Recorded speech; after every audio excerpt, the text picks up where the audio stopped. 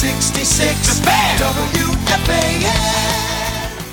Hey, good morning, everybody. I'm Danielle McCartan here with you on WFAN Radio, New York, New York. Good morning, New York sports fans. I'm Danielle McCartan. After midnight, and I'll be talking all things New York sports with you until 6 a.m. on This is a different day for me, early Saturday morning or late Friday night. If you're still out and about and the city never sleeps, we're going to be a lot together tonight, you and me, till 6 a.m. I've got Pat behind the glass. He's ready, willing, able to take your phone calls. We've already got some lined up. That's great. You guys know the number, 877-337-6666. Load them up with your best Yankees, Mets, Giants, Jets, Knicks, Nets, whatever. We got a lot of sports to talk about here tonight from these next 4 hours, and I'm coming to you live from the Mike Francesa studio, Lower Manhattan. We're just about a full day's removed from our great feasts of Thanksgiving, and by now, I hope you've slept off the tryptophan, and you always think there's an E at the end of that. There's really no E at the end of that word. And we're ready for another jam-packed show. I must reiterate, since so many of you took interest to one of my last sentences last week, the lasagna, my mom's lasagna. It's definitely the best part about Thanksgiving, and no doubt about it at all. I got so many tweets about that. Obviously, guys, in Italian households, you eat the lasagna before the turkey, the tacchino. You must know that I'm definitely wearing my stretchy pants tonight, and I am. I just want to welcome those of you that maybe are home for homecoming weekend. Maybe you went to your high school football game. I know mine that I went to had a long, decades-long tradition with a neighboring town. I mean, I was in the marching band, and I went to every single one of those games. But no, I'm too old to go. I don't go anymore. And you know what? Every time I hear that trumpet sound on WFAN jingle, I mentally take a note of, like, I want to go and practice that when I go home, and then I forget. So one of these days, I'll bring my trumpet in here. Maybe we can do that live. I stayed home. I parked myself in front of the TV all day long, like most of you. First the parade, then all the football games. And as I'm sitting there, just on the cusp of the first day of the last month of the year, I'm thinking about what each New York team should be thankful for this year. Some was a little easier than others to figure it out. So here we go. The New York Giants are up first. Thank you for loving me. Thank you for loving me. Thank you, Mr. Bon Jovi. Eli Manning has been a Giant for 234 games. Number 10 has been the epitome of reliable. He started in 232 games and brought 2 Super Bowl victories back home here to New York. Then, this spring, the Giants drafted Daniel Jones, a carbon copy of Eli Manning. And that is the highest compliment. When Manning was officially benched in week 3 of this season for the likes of Jones, a reporter asked him at his locker, "Is this the end of Eli Manning?" Eli responded with a side smile, and he said, "I'm not dying. The season's not over." And then he added, "When you draft a young quarterback, this is going to happen." And in many ways, he signed up for this. Eli could have made the Giants season an absolute mess, a catastrophe, a disaster. The Giants are on a 7-game losing streak and are welcoming the top seeded in the NFC, if the season ended today, Green Bay Packers, to MetLife Stadium Sunday. And Manning could have stamped his feet, could have demanded a trade. He could have been an absolute distraction. He could still resist, and he could still demand to start, to play, and to show the NFL that he still got what it takes to be a quarterback in this league. To have the 22-year-old Daniel Jones take a seat and take some notes. Instead, the cameras captured a heartwarming embrace between Eli and Daniel after Jones' first touchdown pass. Instead, Eazy-E has put the development of Daniel Jones above any ego you thought he might have had. Instead, Eli has put Daniel Jones in a position to succeed on the field and in the meeting rooms. That's just who he is. Manning's advice to Jones has been lighthearted. He said, "Throw it to the guy wearing the same jersey you are. Simple." And it has been serious and consistent. Early in the season, Jones said his support is something that I'm super, here's the word, grateful for. His biggest message to me was to keep it simple, to not to be perfect, but to be clear in the huddle, to be confident, and to go with it. That was tremendous advice. I'm a first-year player. I needed that. And how about just November 26th? How many days ago? 4 days ago. Jones said, "Certainly there's a lot to learn, and he's been very helpful with me. His message has just been to be consistent and to continue to move forward and not let the last mistake affect the next play. Giants fans in a league full of me-first players, and you know who they are. Eli Manning should be revered for what he's done with Daniel Jones. As far as the Jets are concerned, looking for smooth sailing, feeling the breeze on my back. the New York Jets, they are riding a 3-game win streak, smooth sailing with the wind at their backs into Cincinnati to take on the winless Bengals on Sunday. I cannot believe the number of people even considering the New York Jets a playoff team this year. They somehow beat the Raiders, who, if you were listening last week, Adam Hill of the Las Vegas Review-Journal, I had him on last week, he said that the Raiders, and this is a quote, aren't a very good football team. And the Jets' first 2 wins on this streak came against the New York Giants and the Washington Redskins, who both have a winning percentage of 182 this season so far. Celebrate all you want, Jets fans. I warned you about this. You'll say, well, they started off 1-7, but finished blank in blank. And I say 6-10 if they're lucky. But guys, they've lost to teams like, I don't know, the tanking Miami Dolphins. The day I had to wear the Dan Marino jersey here. Come on. I picked this smooth sailing song because, yes, the final games, or the final 5 games for the Jets are like, I don't know, smooth sailing. The final record is going to be such a false narrative for this team. Because, guys, the rest of the way, the combined winning percentage of the Jets' final opponents, including the beginning of their winning streak, is a whopping 400. That includes the Baltimore Ravens game. And when you take the Ravens out of the equation, from week 10 on, the Jets will have faced opponents with a winning percentage of 341. They should be winning these games. So yes, the Jets, besides that Ravens game on primetime Thursday Night Football, have, Old Dominion will tell you, smooth sailing the rest of the way. Unfortunately for them, and unfortunately for their long-term future. So for the Jets, they should be thankful for a soft schedule from here on out, basically, besides that Ravens game. Then I thought about the New York Mets. I ain't trying to hear the negative. No, I'm just trying to change the narrative. Hell, they've got a locker room full of team-first player trying to change the narrative, and that's Chris Jansen's Good Vibes country music. As you know, MLB players cannot wear the caps of first responders. And so this year, you saw Peter Alonso enlist the help of Jacob deGrom to get every player on board, not only to wear the cleats, but not to ask for the MLB's permission to do so, and for every single player to get them all on board to accept the fine should it come down from the MLB and not say anything. Eventually, there was no fine, just so you know, but Alonso went around to every single player. He took their cleats size down and the brand. You know, these guys are contracted with specific companies. He took the brands. He contacted them all. He paid for special 9/11 cleats for every single player to commemorate the lives lost on that day. On the cleats was the American flag on everybody's American flag, the date 9/11, and the initials of all of the first responding branches, the EMTs, NYPD, FDNY. There were loud calls right after that for this 24-year-old Peter Alonso to be named team captain. Well, that didn't happen, but maybe it will this year. And how about Jeff McNeil? The guy who will happily play any position and be just so happy with it.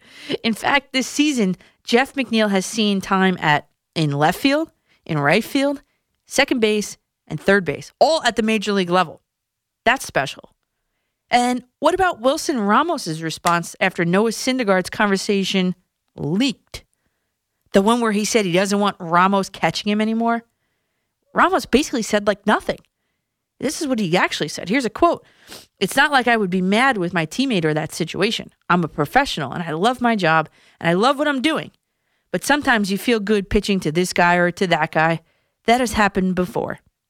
This type of a stable clubhouse of what the Mets should be grateful for, a room full of team first players, that absolutely bodes well for the current players. And it's attractive to the potential buyers, the potential players, the free agents. Well, obviously, provided that the Wilpons do open their pocketbooks to make that work. And what should the Yankees be thankful for?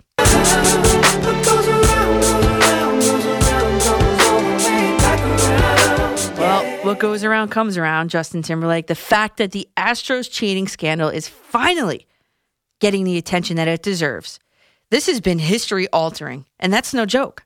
In 2017, the Yankees alerted the league to no avail of a whistling scheme that they noticed when their pitchers pitched off-speed pitches. Let's fast forward to 2019, and we now have a compelling evidence that points to the fact that the Astros not only use whistling, but cameras positioned in the stadium to relay the catcher's signs to a monitor in the dugout. Then someone would bang a garbage can to indicate not only if an off-speed pitch was coming, but which type of pitch was coming. This is thanks all in large in part to the videos created by John Boyle and by Max Wildstein, who happened to be listening that one night and called in here to my show. And did you hear the latest? Andy Martino of SNY reported that the Yankees also complained in-game to the league about blinking lights in center field early on in the 2019 Game 6 at Minute Maid Park in the ALCS. The Astros had that 3-run first inning, and the Yankees seemed to have complained, and the bats were silent until Jose Altuve's walk-off in the ninth. And this is a quote from Martino, says the Yankees suspected that Houston was alternating whistling and hand signs depending on the inning, and the type of whistling depending on the pitch. We've talked about all the other methods here, including earpieces, buzzing pieces on their fingers. This could have robbed the Yankees of a trip to the World Series in both 2017 and 2019. And it leaves the Yankees universe thinking, what could have been? Here's Rob Manfred 10 days ago. He says, any allegations that relate to a rule violation that could affect the outcome of a game or games is the most serious matter. It relates to the integrity of the sport. In terms of where we are, we have a really, really thorough investigation ongoing. But beyond that, I can't tell you how close we are to done. He did add a little bit later that he hopes that everything does get finished by the start of this upcoming season. Well, obviously, this could have changed the course of history over these past 3 seasons, and Yankees fans just should be thankful that Rob Manfred has finally stepped up to the plate in this hopefully thorough investigation and probable repercussions for the Astros and everybody involved.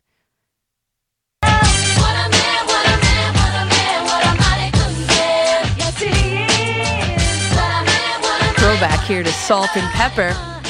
The Nets should be thankful for Spencer Dinwiddie because what a man he has been. Plain and simple, when Kyrie Irving goes down, this is the most coveted free agent this entire season, and the Nets highlights are on right now.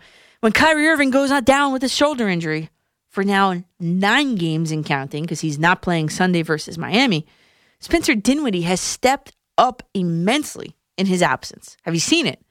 The Nets defeated the second place, now third place, Boston Celtics today in Brooklyn. Today, Dinwiddie scored 32. He pulled down 5 rebounds, and he dished out 11 assists. That also includes 2 blocks and 2 steals. Over his last 10 games, it's been much of the same numbers, although a little less. But Spencer Dinwiddie leads the team in points per game and assists per game. He's been the Nets' top scorer and assist leader in 6 of the last games without Kyrie Irving. His superior play has not only allowed Kyrie Irving to rush back, but to rehab that shoulder back to literally 100%. Because without Spencer Dinwiddie, the Kyrie-less Nets, they could really be bottom dwellers in the East. You know, like that other team, the New York Knicks.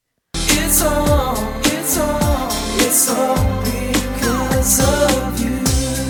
I love this. 98 degrees, throwing it way back to my 5th grade days. Well, this, I'll be honest here, this was the hardest team to find something to be thankful for the New York Knicks. There's obviously a rift between upper management and the players and coach on the floor. Maybe it's not going great on the court, or even for that upper management in their failure to attract the elite free agents this summer. You know what the Knicks can be grateful for? The Knicks should be thankful for their passionate fan base. The sunshine after the rain. It's because of you. The winning season, losing season, the fans show up and the fans show out. They call up here and we have a call on hold right now. So impassioned, and I'm sure this is going to be an impassioned phone call with the goings-on of their team. And Knicks fans, honestly, you deserve better. Oh, and here's something we can all be thankful for. There's 73 days until pitchers and catchers. Let's hit the calls. Everything's on the table tonight. Cannot wait to talk with you guys. 877-337-6666. I also have some Black Friday deals for the Yankees and Mets, in case you're wondering. I'm Danielle McCartan after midnight on The Fan, and he's Marco Belletti on The Update. Hi, this is Bob Papa. Aaron Rodgers comes to town with the Green Bay Packers tomorrow to take on Daniel Jones and the Giants, with our coverage underway at 11:30. Then later on, there's more NFL action as the Chiefs host the Raiders, followed by the Patriots and Texans to make for a big Sunday triple header here on your flagship station for the Giants and NFL football. The Fan, Sports Radio 101.9 FM and Sports Radio 66, WFAN and WFAN FM, New York. Can we just talk? Can we just talk about And can we just talk about New York sports here? Hit the phone, 877-337-6666. Pick it up. Call us in. Let's talk New York sports. You can also tweet me at Coach MCCARTAN. If they're exceptionally good, I will read them on air, probably. Listen, the New York Knicks, I was trying to close my eyes before, but I kept checking my phone. I'm like, oh my God, the New York Knicks, they might actually pull this one off. They were playing the 76ers, who they are a great team, 13-6 now, and they're 5th in the East now. I mean, the Knicks had a chance to steal this game. They were leading literally 51-39 at halftime. That's kind of where I dozed off. The Knicks had this game won until about 2:20 left in the third quarter, and then the win probability swung in the 76ers' favor, and they didn't look back. The Knicks ended up dropping this one in the Garden after a 3-quarter effort. Let's head out to Camden, New Jersey. Kevin, you're on The Fan. Hi, Danielle. Nice to meet you. I've talked to you before on Twitter. This is my first time calling. Okay. So thank you. Cool. The Knicks. Oh, man. I've been a Knicks fan since I was 5. This team just every year, same thing. It's just hard to watch. I just feel like they just gave up on Fizdale, I think. I don't know. It's just something with this team. I love this team, but it's just frustrating. I mean, every game, they're blowing it every game. It's frustrating. Just frustrating. I don't know what else to say. Kevin, thanks for the call. This is McCartan after midnight. Also, what's that called? Therapy sessions too. I mean, there is. I don't know either. I don't know what's going on. Maybe, perhaps, like Kevin just said, that they did give up on Fizdale. It's possible, but not probable, because this guy is, the player's coach. That he's sitting Kevin Knox tonight. He was absolutely glued to the bench. And Kevin Knox, if you didn't know, 2018, which is, last year, he was their 9th overall pick. Why did he sit him? There was some outrage among Knicks fans. Well, why is Kevin Knox sitting this game? Blah, blah. I'll tell you why. I think I can get behind Fizdale on this. Kevin Knox is shooting just 31.4% from the floor. You don't want a guy like that on the floor in a big game like this. You need points. So that outrage about that coaching decision might be unwarranted, but I just don't know what the Knicks... I mean, they play 3 quarters. Maybe that's, if I'm coaching the team and my team is playing only just 3 quarters, I got to think to myself that maybe we're not practicing hard enough in my own team. Maybe they got to step up practice somehow. Because when my team gives a 3-quarter effort, or a 2-set out of 3-set effort, or a 5-inning out of 7-inning effort, you're just not working them too hard enough at practice. They don't have the stamina to finish the game. So maybe that's something that Fizdale's going to look into. Maybe in the next close game, they can close it out. Who knows? Mount Holly, New Jersey. CJ, you're on The Fan. Danielle, how you doing? Good. How are you, CJ? What do you got for us this week? All right, we're going to talk a little about Eli Manning since you brought the subject. That He's been a good soldier. The reason he's been a good soldier, don't forget, is this is basically a $25 million bonus for being a good Giant. I know. My mom said the same thing. I know. I mean, so it's very easy and I think some type of gentleman's agreement was reached between the Giants and Eli that he can get a lot of money this year, but he has to be quiet. But let's look at the Knicks since he was brought up. The one thing I have to be thankful for, and this is legitimate, I really think R.J. Barrett is going to be a player. If you study his expressions, he's got that intensity Yeah. that you really want. He wants to be great. I think he will work on his shot. He can't be great, obviously, until he develops an outside shot. But many times with these players, especially the one-and-dones, that's the last thing that develops. It's just a huge jump from collegiate ball to this. And what did he score? Something like 18 points tonight? I mean, versus the 76ers, I think that's great. Yeah, I do agree with you, yes. Now, speaking about Knox, I don't know what's really going on with him. I thought last year he showed a lot of promise, and he really, his growth, I think, got stunted with these free agent signings that took away minutes that should have gone to him. You know what? Julius Randle is not going to be a winning ball player for you, so you don't sign him for a 3-year contract. And I think what they're going to do is they're going to trade Morris, the small forward, sometime in the season to a contender, and then hopefully we really get a good feel of Kevin Knox after that. I think that's a good strategy. I think the Knicks are very forward heavy, and I think that would behoove them to do something like that. But I just think, Knox, that was just a coaching decision. The guy's shooting 31% from the floor. I mean, he's just in a rut. He's got to work himself out of it. Yeah, but sometimes you need legitimate playing time to do that, Yeah. which I think will happen. But you know what? Going into the draft, I'm already looking at draft boards for next year's draft. Obviously, Greg Anthony's son could be an intriguing prospect. Maybe he's the legitimate point guard that they really need. Because if you go back in Knicks history, the last point guard that you can at least depend on him to play defense, you have to go back to Charlie Ward. That's how long it's been. Well, maybe next year will be the year for them. Hello? Hello? CJ, yes. Yeah. Hopefully next year will be the year for them. Yeah. All right. Let's talk a little bit about baseball with the Yankees. Do you think they're going to really get that free agent pitcher? Which one? The Garrett Cole? Do you think they're really going to sign him? Are they going to really empty up the dough? What's your feeling in that situation? I mean, I don't have any inside information, but I think that the Yankees fans would absolutely riot if they didn't come away with Cole or Strasburg. I mean, I think it's going to be one of them. Yeah, you really have to have one or the other. But I'm telling you something. One thing they might have up their sleeve, don't be surprised if they try to make a move for a big star outfielder. I don't know the name, but probably a lefty bat. That's something they could really use, especially Gardner looking at his age. Hicks, you don't know what to make of his injury situation. Stanton's always injured. You know what? He definitely can use another outfielder. And the problem with Frazier is he's a right-handed bat. He really needs another left-handed bat in the lineup, especially with the anticipated departure of Dean. Yeah. CJ, thanks for the call there. I mean, there's a lot. I mean, I think the Yankees have bigger question marks and less moves to make, and I think the Mets need to just really kind of build this thing out. And I think that if the Yankees, like I said, do not come away with one of these starting prized pitchers, I mean, there's going to be a mutiny. I mean, people are going to be calling for Brian Cashman, who's been above average and to great.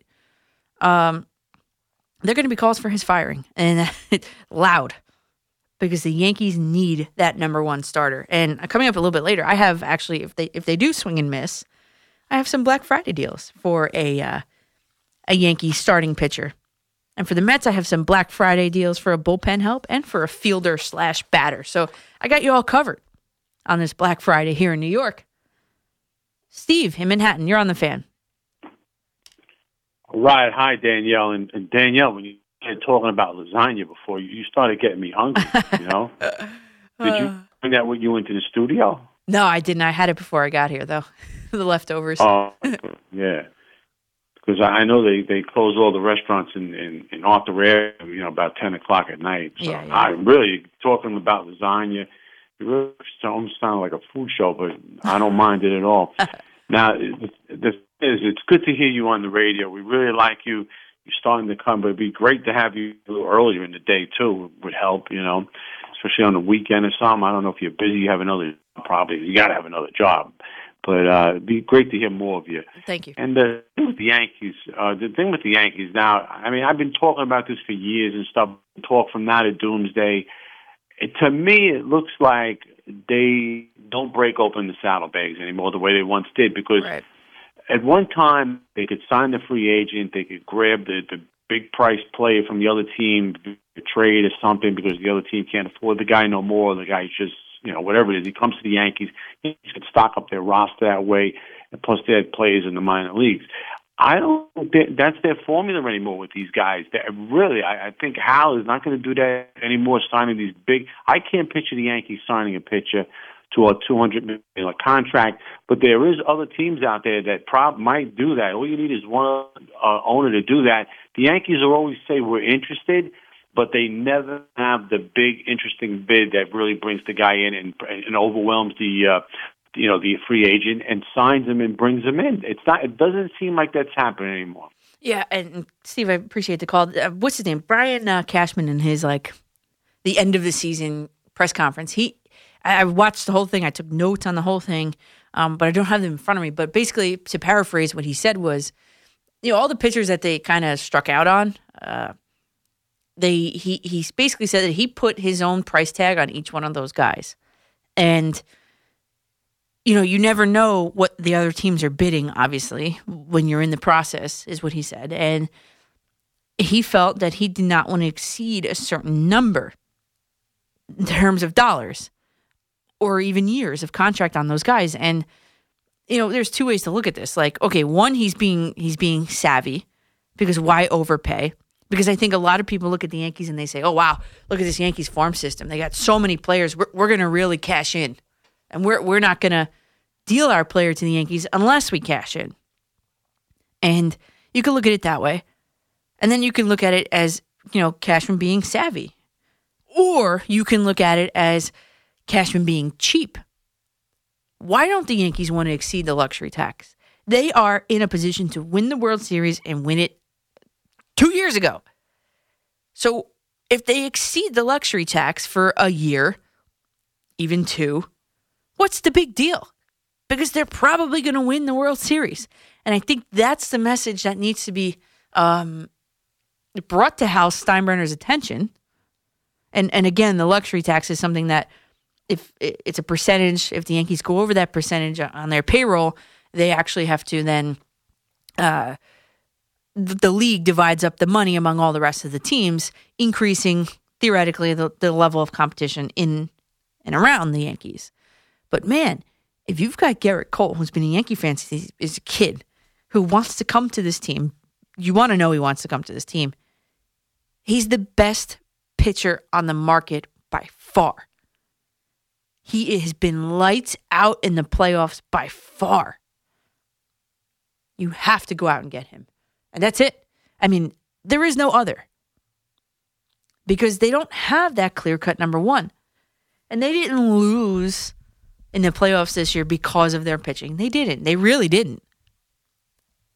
They lost because they couldn't get the hit when they needed it. The clutch hit. The Jose Altuve walk-off hit. They just couldn't get it. They thought they had it in that same game with DJ LeMahieu. His home run in the top of the ninth. But then again, in the bottom of the ninth, Jose Altuve comes in and hits one off of Aroldis Chapman. Ends the game. Ends the season.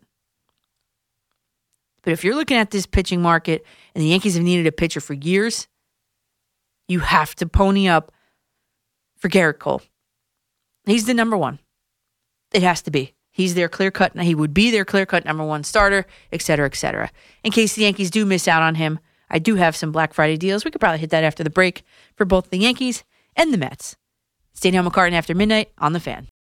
It's a holiday weekend hockey special. Be listening today at 1 p.m. as the New Jersey Devils host the New York Rangers at the Prudential Center, exclusively on your flagship station for Devils hockey. The Fan, Sports Radio 1019 FM and Sports Radio 66, WFAN and WFAN FM, New York.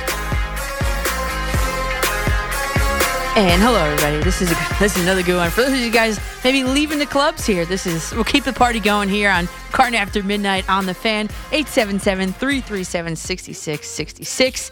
Hey, if you want to get something off your chest, that's the phone number. Let's do it. I got some Black Friday deals for Yankees and for Mets because, well, although it's Saturday, the clock has ticked to Saturday, it's technically still Black Friday to me. And maybe you got that TV you've been coveting, or maybe you got a great deal on some clothes. I think you're crazy if you go to the mall on Black Friday. I avoid the mall at all costs, especially on Black Friday. I just don't. I mean, the Garden State Plaza would be the mall I go to, and the parking lot is terrible. I just can't deal with it. So I do all the shopping online. My Christmas shopping is almost all done this year, and it's all been done online. So some Black Friday deals for the Yankees and Mets. I think both of the teams are sort of kind of in the market for a backup catcher.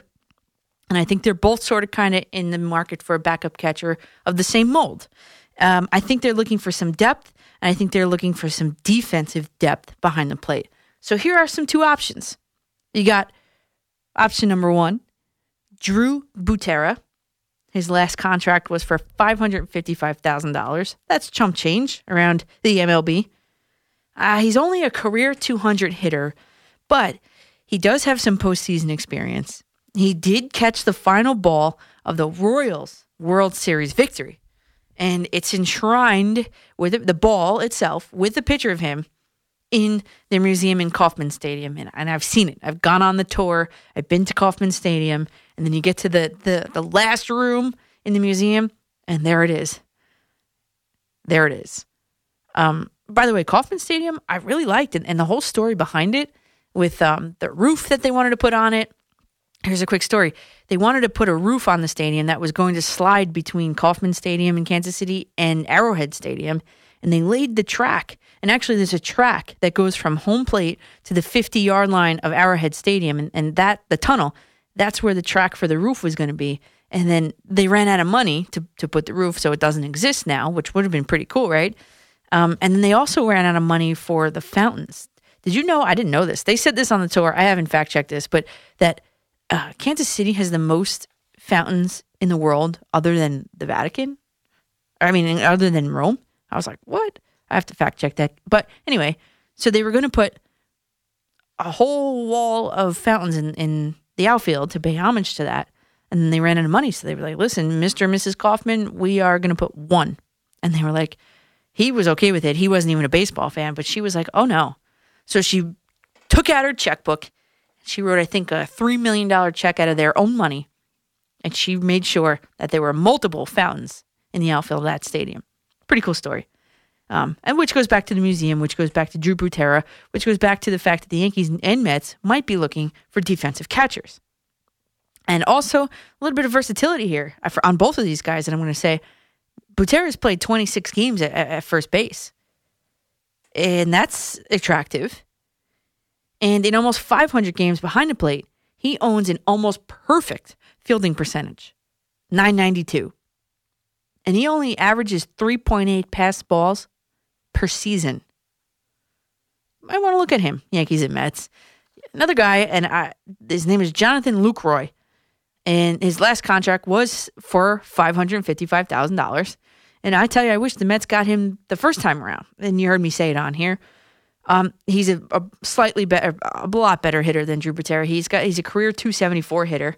He also has postseason experience, and he's played more games than Butera, 56 at first base as well. So that's a good little option to have, a little flexibility to have in your lineup. And in just about 1,100 games behind the plate, Jonathan Lucroy owns a even slightly better fielding percentage than Butera at .993. And he averages 5 pass balls per season. So if you're in the market for a good backup defensive catcher that can afford you some versatility at first base, which I think both teams are actually looking for, I think both of these guys are great Black Friday steals for both the Mets and the Yankees. Now for the Mets, they need the bullpen help. And Dellin Betances looks like he is the marquee guy left on the market. The Mets missed on Will Smith. No, not the actor, the number one relief pitcher on the market. And not only did they miss on him, he went to the Atlanta Braves, who won the division for the last 2 years. So they really missed on that. So a cheaper option, other than Dellin Betances, if they don't go that route, would be Sergio Romo. He's just played most recently for the Twins. He had 20 saves last season. He came to Minnesota at the trade deadline. He had a 27-4 strikeout to walk ratio, 3.18 ERA.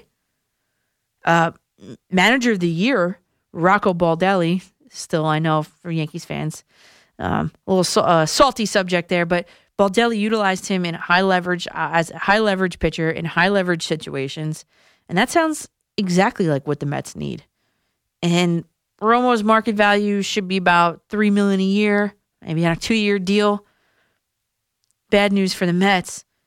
The Twins were interested in bringing him back, and I checked before I got here. He hasn't signed anywhere yet, and he seemed to like his time in Minnesota. So maybe the Mets can lure him away from there. But that's my Black Friday deal for the Mets in the bullpen. As far as a fielder or a batter, I said this on here like a month ago, and now, listen, guys, it's starting to pick up some steam. You heard it here first. I can guarantee you that. Sterling Marte. On Thursday at 5:18 p.m., Thanksgiving, he says the Mets have it all. It would be a great opportunity to play with them. The Mets are in a position to do that, which means win a World Series. And it would be an honor to play with them. If it doesn't happen, I'll keep working hard and giving my team all I have. And I introduced him to you guys as a poor man's center fielder. Sterling Marte, whose Pirates, without a GM, just picked up his $11.5 million option. And that means he's going to have to be acquired by trade, which actually may work in the Mets' favor, actually. Pittsburgh needs a starting pitcher.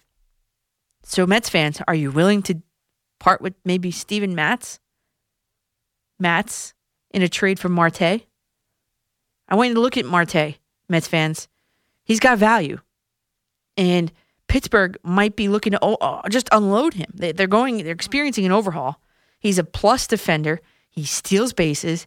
And guess what? He's that true center fielder that Mets fans feel like they think they need.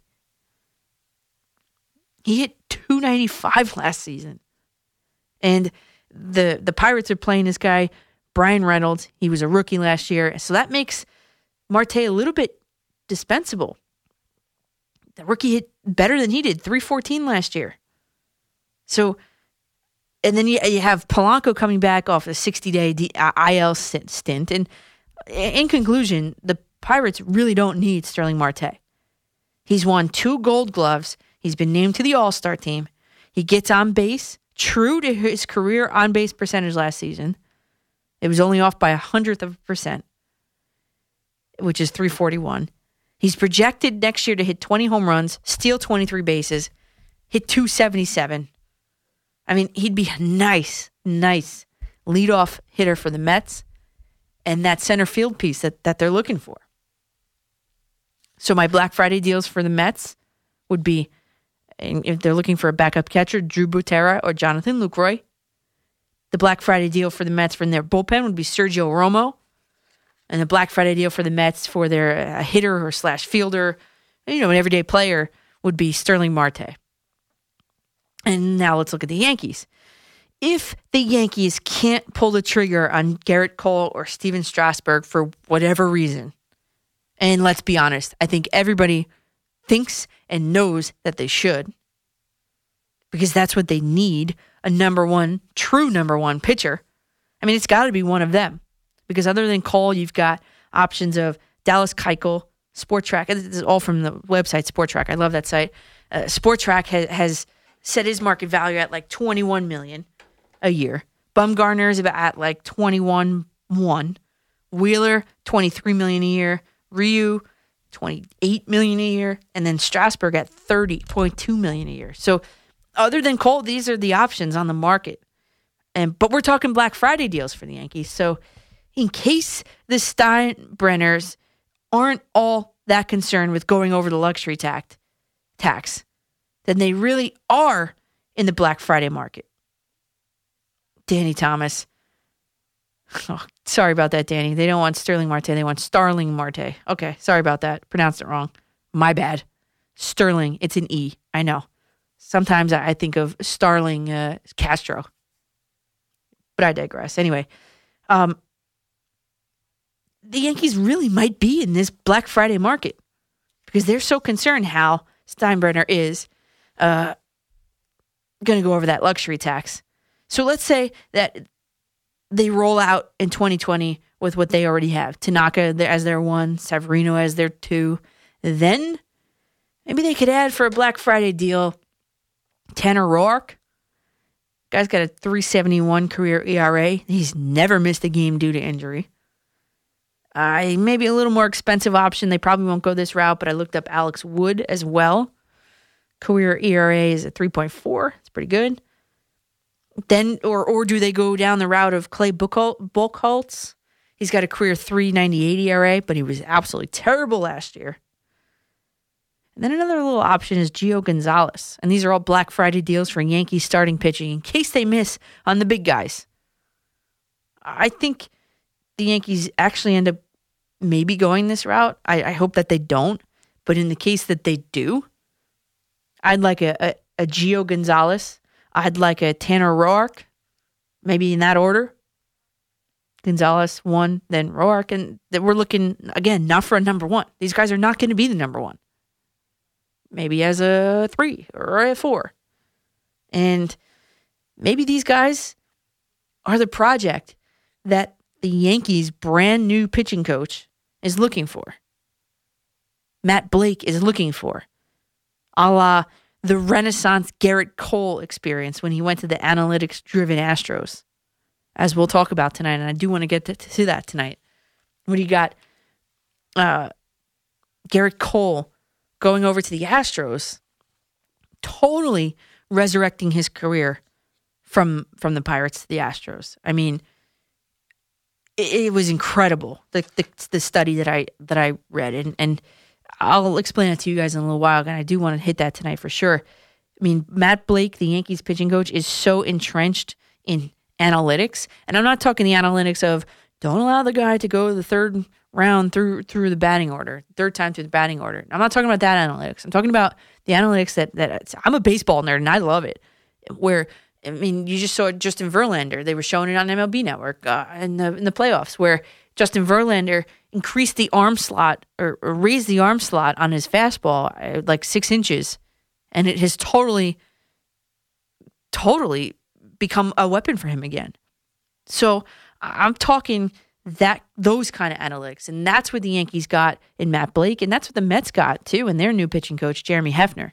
And I do want to talk about that. So again, Black Friday deals for the Yankees. If they are not in the market for Garrett Cole or Steven Strasburg, they're my top 2 options are Gio Gonzalez, Tanner Roark. We got a lot of calls on hold. You guys stay in there. 877-337-6666. We'll hit them right after the break. I'm Danielle McCartan. After midnight on the Fan. Sports Radio 101.9 FM and Sports Radio 66 WFAN. I'm Danielle McCartan, back with you guys. Carton After Midnight here on WFAN, coming to you live from the Mike Francesa studio, Lower Manhattan. This is the normal studio that we're always in, and it's I'm making it a home now, I think. We got a lot of interesting games coming up this weekend. You got Jets at Cincinnati. That's interesting because the Jets could lose to the 0-11 Bengals. We've seen that story before, not only last year, but this year as well. Last year with the Browns, this year with the Miami Dolphins. You also have the NFC leading Green Bay Packers coming in probably like now to New Jersey, New York area, take on the Giants, 1 p.m. from MetLife Stadium. Then you also got, this is always interesting. I like when New York teams play each other. Oh, by the way, both Giants and Jets are at 1 o'clock again. You know how much I hate that. But then you got, I love this, New York Rangers at the New Jersey Devils later today, 1 p.m. from The Rock at the Prudential Center. All right, let's get to these calls. 877-337-6666. Chris in Kingston, you have been on hold for a very long time. What do you got for us tonight? How you doing? I'll talk about Gettleman. Before that, like the free agency in baseball, it takes forever. You know, you have to wait after the new year. Uh-huh. You know, it drags and drags. So let's wake me up when Cole signs with somebody. It takes too long. I don't like it. It's not like NBA or NFL, like they're signed within a week, all the players. Yeah. I wish it was like that. I know what you mean. Gettleman, like, he made some horrible moves the last 2 years. Like, first he gets Barkley number 2 pick instead of getting Darnold. Then he opts to keep Manning for like $20 million, gets the cap, and then he plays it for 2 games. He signs. He drafts Jones with the 6th pick instead of getting a pass rusher. Like the pass rusher was from Buffalo. They don't get Josh Allen. Then the 17th pick, they don't get a pass rusher. And then they sign Leonard Williams, not signing the trade for him, and he's done nothing. So now they're like obligated to sign him. But if they don't sign him, they give a 5th pick, but then they give a 3rd pick no matter what. So he has done some horrible moves as a GM, and I think he's got to go. But obviously he's going to get another year. Shermer has to go too, but he might get another year because Daniel Jones. But Shermer is not meant for New York. Like, this is the comments he makes. Like, they have to, like, he basically he finds an excuse. Like, he never holds the team accountable. You know, I like the fiery coach like a Bill Parcells, Ditka. He's not like that. You know, he's not good with the media at all. Especially when they lose. Giants fans don't want to hear, how they're getting better, they're improving. We don't want to hear that. He should hold people accountable. But he don't do that. I don't like it. Chris, thanks for the call. There's so much there. Listen, do you want a guy like Adam Gase who holds players accountable in front of the media? It's like shark feeding season. I don't agree with that either. And I also think that Saquon Barkley still was a better pick at number 2 overall, because you got your quarterback this year. If you're a Giant fan, when you look at the statistical categories, Daniel Jones and Sam Darnold are very similar in lockstep. So you really didn't miss on it because you got Saquon Barkley and your quarterback now. And when you look at Dave Gettleman's draft class, I mean, you got to give him some time. He brought you Saquon Barkley. He brought you Will Hernandez, who's been really good. He's brought you Lorenzo Carter in last year's 3rd round. He's brought you B.J. Hill, 3rd round of 2018. And R.J. McIntosh. Okay, so round 5, he missed on him. Okay, good, whatever. And Kyle Lauletta missed on him too. Okay. But his first 3 rounds, they haven't been bad players. When you look at 2019, I mean, obviously, the hill he's going to die on or live on is the number 6 pick overall of Daniel Jones, which, me included, I was like, what are they doing? But that's why I'm not the GM of the Giants, and you either. You're not the GM of the Giants either. Daniel Jones has been, besides the fumbles, really good for the Giants as a rookie. Yeah, sure, they passed on Josh Allen. I'm sure they would have loved to have him. Anybody would have loved to have him. He went next, actually, to the Jaguars. And I don't know. Time will tell. I mean, they're both good players as of right now. And the Giants needed the quarterback. I agree with you that they should not have signed Eli Manning for all that money for 2 games. But then when you look at, Daniel Jones, round 1. Dexter Lawrence, round 1. DeAndre Baker, who there's something mentally wrong with him, in his mental game. He hasn't been playing up to round 1 potential. I'll give you that. Zimenez has been okay. Julian Love. I mean, these are all players. Darius Slayton, round 5, 171 overall. Talk about that. Darius Slayton, who has emerged as Daniel Jones's number 1 target. He loves throwing to him. Found him in round 5. And I still think Corey Ballantyne has some real good potential, although he hasn't really shown it. Give him one more year. I give Dave Gettleman one more year, and I also give Pat Shurmur one more year. We can get into that in a little while. Paul, North Arlington, you're on the fan. Hey, what's going on? How are you? Good, how are you? I just wanted to talk about the Devils, and I heard about your points with the Yankees and the Mets. The Mets, at this point, they're good. Their pitching's good. They need more bats in the lineup. That's all they need. Yep. And they'll be a solid team with solid coaching, or a solid GM, or a manager, whatever you want to call them. Mm-hmm. Solid dude there. They'll be a solid team. They'll make the wild card. They'll make the playoffs. Yankees, they need starting pitching, and they'll win the whole thing. If they have good, solid pitching, like guys that will go into inning 6, 7, or 8 innings. Yep. Instead of pulling them instead of pulling dudes in the 4th and the 5th inning. Yep. But my real point is with the Devils. Yep. I'm not I was a Devils fan growing up. Not a Devils fan after, because my whole family was all Devils fans. I'm not a Devils fan anymore. I learned how to watch and like my own teams and pick for myself. Okay. Devils who is your own- team? Who is your team? I'm an LA Kings fan. Okay. We're not that good. We're very embarrassing to watch. Okay. But I will say, though, I watch Devils games because I live on the East Coast. I live in New Jersey. It's the best game I can pick up. Rangers, they're kind of brutal to watch here and there.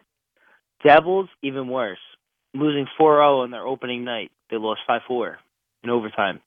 They're at the bottom of the Metropolitan Division. I feel like their problem isn't with their defense, the people signing. Their problem is with the goaltending. And when their goaltending's on point, the problem is with the offense. Yeah, they can't put it together. And they've had how many goaltenders? One or the other. Yeah, it's like a revolving door of goaltenders. But I feel like Keith Kincaid, I felt like Keith Kincaid was their guy. Not Corey Schneider. I never thought Corey Schneider was a great goaltender. Yeah, he's probably in the top 20 in the NHL. You can put him on some team that has good defense. Put him on a team like Boston or somewhere where they have a great defense. Well, isn't that the same story that we've been talking about with Henrik Lundqvist as well? I mean, when you put good defense in front of him, Henrik too. Lundqvist, he gets cut by his own sword every year. Yep. He does too much. He is so good. Amazing. He'll get the Rangers to the playoffs, but he does too much when he gets to the playoffs. He tries to put overload instead of simplifying the game. Well, Corey Schneider, on the other hand, he is doing much, but he's hurt half the time. When he made that crazy save against Capo or whatever in preseason, I knew he was hurt after he did that, whoever one of those saves that he had in the postseason where he did full split. You're in preseason. I get it. Preseason, it's It's to show how well you guys work together. It's to build the team bonding. But if you're going to go out and do 110% in preseason and hurt yourself before the season even starts, then it's kind of a problem. And he's been doing this ever since the Devils re-signed him and gave him a nice contract. Yeah, and Paul, thanks for the call. I mean, when you look at the Eastern Conference of hockey, we're talking hockey right now, the Devils are the bottom dwellers. They are the Knicks of the Metropolitan Division. Then you got the Rangers, who are not much better in the win column. They've got 12 wins to the Devils' 9. Then there's this team called the New York Islanders. I don't know if anybody's ever heard of them. On a historic season, 16 wins, 16-5 they are. And that's after a 3-game losing streak. The Islanders have pretty much lost in the last 3 games, more games than they've lost the entire season. That's how historic this season has been. But the Devils have a revolving door in the goal crease. And the Rangers, although they have a great goaltender, the defense has been plaguing them for, 2-3 years. At least. They don't have a good defense in front of them. So that contributes to Henrik Lundqvist not saving as many pucks as he should. Or maybe being, let me put it this way, having to save more pucks than he should. If that makes more sense. So once there's more higher shots in goal, obviously there's more of a chance that they're going to score. So if the defense can stop them with some of those shots, then you put them in a better chance to save the game. Quite literally. Mark in Bayside, you're on the Fan. Hi, Danielle. I hope you had a great Thanksgiving. I did, thanks. I hope you did too. Yeah, thanks a lot. I really appreciate it. What I wanted to talk about is why I think there is a good chance the Yankees might actually get Garrett Cole. I'm thinking that the last time the Yankees made a major move to get a pitcher like this was way back in 2009 when, at that time, they got CC Sabathia, who really helped them win that 2009 World Series. And A.J. Burnett. And A.J. Burnett. And also they got Mark Teixeira then as well. So the Yankees really haven't made that many major moves in recent years. And my thinking is it's going to be 11 years since they made it to a World Series. I do realize that Garrett Cole might want to go to the Angels because he lives, I think they said grew up like 5 minutes literally away. He was a Yankee fan growing up. Yeah, of course. But he was a Yankee fan growing up. And I think if the Yankees, press him on the idea that he become coming to a team that he grew up rooting for, and the Yankees with him would win the World Series, and he just missed winning the World Series with the Astros. I would think that if they could really sell him on that idea, and of course offer him enough money, I think the Yankees could actually do it. What are your thoughts on that? And Mark, thanks for the call. I think that, yes, the nostalgia factor is there, but when you really come down to it, Mark, money talks. I mean, if the Yankees are not the highest bidder, Garrett Cole will not go to the Yankees. I think it's really that simple. I mean, really, you are the best pitcher in baseball. You have every team, theoretically, trying to get your attention, trying to get you to come to them. And you have your choice of the litter. And the team that offers you the most money, that's where you're going. If I were him, I wouldn't take any sort of pay cut to go to my hometown team. Because guess what? I might be the missing piece for any team to take them to the World Series.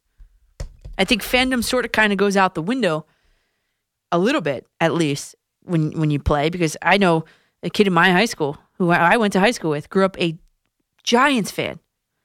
Wore number 56 for Lawrence Taylor. Gets drafted by the Cowboys. The Dallas Cowboys. Now, his name was Sean. I sat behind him in algebra class and in band. And Sean gets, in the heart of North Jersey, Giants country, gets drafted by the Dallas Cowboys. And you know what? He got that phone call from Jerry Jones, and he was very thankful for it. Very thankful to just have made the NFL. And to the Dallas Cowboys, no less. So what I'm saying is, yeah, you could sell Garrett Cole on being, oh, this is your Yankees, your hometown team. But really, when it comes down to it, you go where the money is. You follow the money. You can't blame them. Everybody would do it. And it's up to the Yankees now to pony up. He is their missing piece. Besides the bats that went actually dormant. But he is the missing piece. The Yankees need a number one starter. That's it. So we'll talk more Yankees pitching after the break. Maybe some Mets. And it's NFL weekend. We got to get into the Giants and Packers and Jets and Bengals. And more of your calls coming up after the break. Let's get on the hold. 877-337-6666. I'm Danielle McCartan on The Fan, and he's Marco Belletti. It's a holiday weekend hockey special. Be listening today at 1 p.m. as the New Jersey Devils host the New York Rangers at the Prudential Center, exclusively on your flagship station for Devils hockey. The Fan, Sports Radio 101.9 FM and Sports Radio 66, WFAN and WFAN FM, New York.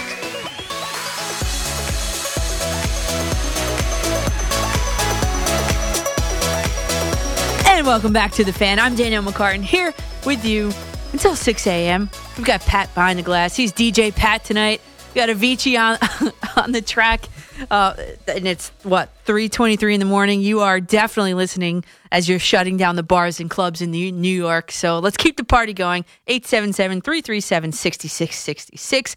Hey, we were just talking about maybe if you're hitting up the clubs, you were probably at Black Friday. We're just talking about some Black Friday deals for the Yankees and for the Mets. I think for a backup catcher, you got to go Drew Butera, Jonathan Lucroy. For the Mets, they're looking for bullpen help. Their Black Friday option I'm giving them is Sergio Romo. For a player, Starling Marte. He's with the Pirates now, and I think if the Mets made a trade for him, maybe Pittsburgh needs a starting pitcher, so maybe it's going to be Steven Matz. And a funny tweet that I had gotten, where is it? From at Amanda FAFI18 says, Matz, I will drive him to the airport, no charge. So, Mets fans, maybe you're going to pull the trigger on that move. And for the Yankees, I mean, obviously, if they can't get Garrett Cole or Steven Strasburg or any of the 1, 2, 3, 4 other top guys in Keuchel, Bumgarner, Wheeler, or Ryu, well, you'd have to think that they're no longer in the market for a number one. They're looking for maybe a 3 or a 4. And my options for the Yankees for a Black Friday starter would be Gio Gonzalez or Tanner Roark. What I like about Roark is that he's never missed a game due to injury. I hope I don't mush him, but that's attractive to me. I kind of like that. And hey, they've got both of them, Roark and Gonzalez, ERAs over 3.6. So maybe it'll be a project for the new Yankees pitching coach, which we'll talk about momentarily. But first, let's head out to Westchester. Marty, you're on the Fan. Yes, good morning, Danielle. How are you, I'd Marty? like to echo Mark's thoughts about Jared Cole. You know, the Yankees have been in the playoffs the last 3 years, made it to 2 ALCSs. It's time to go for the jugular and definitely go after either Cole, Strasburg, or Bumgarner. It's very important because, they still have a window of opportunity, still have a lot of young players, but it's been kind of frustrating the last couple of years to get so close to the World Series and come up just short. Also, I'd like to pose a question to you. You mentioned about backup catchers. Where do you think Austin Romine might end up this offseason? Marty, that's a good question. If I consult my crystal ball, I really don't know. I think he's an okay player. I just typed in Romine on Google, and it seems that the Pittsburgh Pirates might be interested in him. The Phillies might be interested in him. What else is coming up? NBC Sports. I don't know. I don't know. I don't have any inside information. I don't know, really. But according to the top stories on Google, it says either Pittsburgh or the Phillies. And man, the Phillies are, this is just another name that the Phillies are in on. I mean, every single player that you're seeing, it's like the Phillies are in on them. And is that the Joe Girardi effect? I mean, you got Didi Gregorius rumored to be there. I mean, a bunch of other guys. But is this the Joe Girardi effect that the Mets sort of kind of missed out on? I don't know. Because now the Mets are now, if the Phillies land one of these big guys, like maybe Didi even, who used to play for Joe Girardi, and so I think that's attractive for him if the money's there. The Mets now would reside in probably the most difficult division not difficult, but more depth-wise division in all of baseball. You have the Braves, who have won the NL East, the past 2 years. You have the Washington Nationals, who came out of nowhere and won the World Series last year. And then you have the Phillies making some big moves. I mean, the Mets, they have the work cut out for them, for sure. What they're missing is like one more bat, but more importantly, a bullpen that is functional. That's not going to be the worst bullpen in baseball. And then see what happens. Because I did my McCartan math here a couple months ago on the Fan. If the Mets saved 70% of the games, I think they would win 8 more games last year. If they only saved 70% of the games that they didn't save. That's remarkable. So the Mets need to be all in on bullpen help. And they missed really bad Will Smith. And not only did they miss, he went to the Braves. So I've been meaning to talk about this. The Yankees and the Mets have both hired new pitching coaches, and they're both heavily into analytics. Both guys. Matt Blake for the Yankees, Jeremy Hefner for the Mets. And I'm a baseball nerd, so I love this. And, for example, Hefner of the Mets now.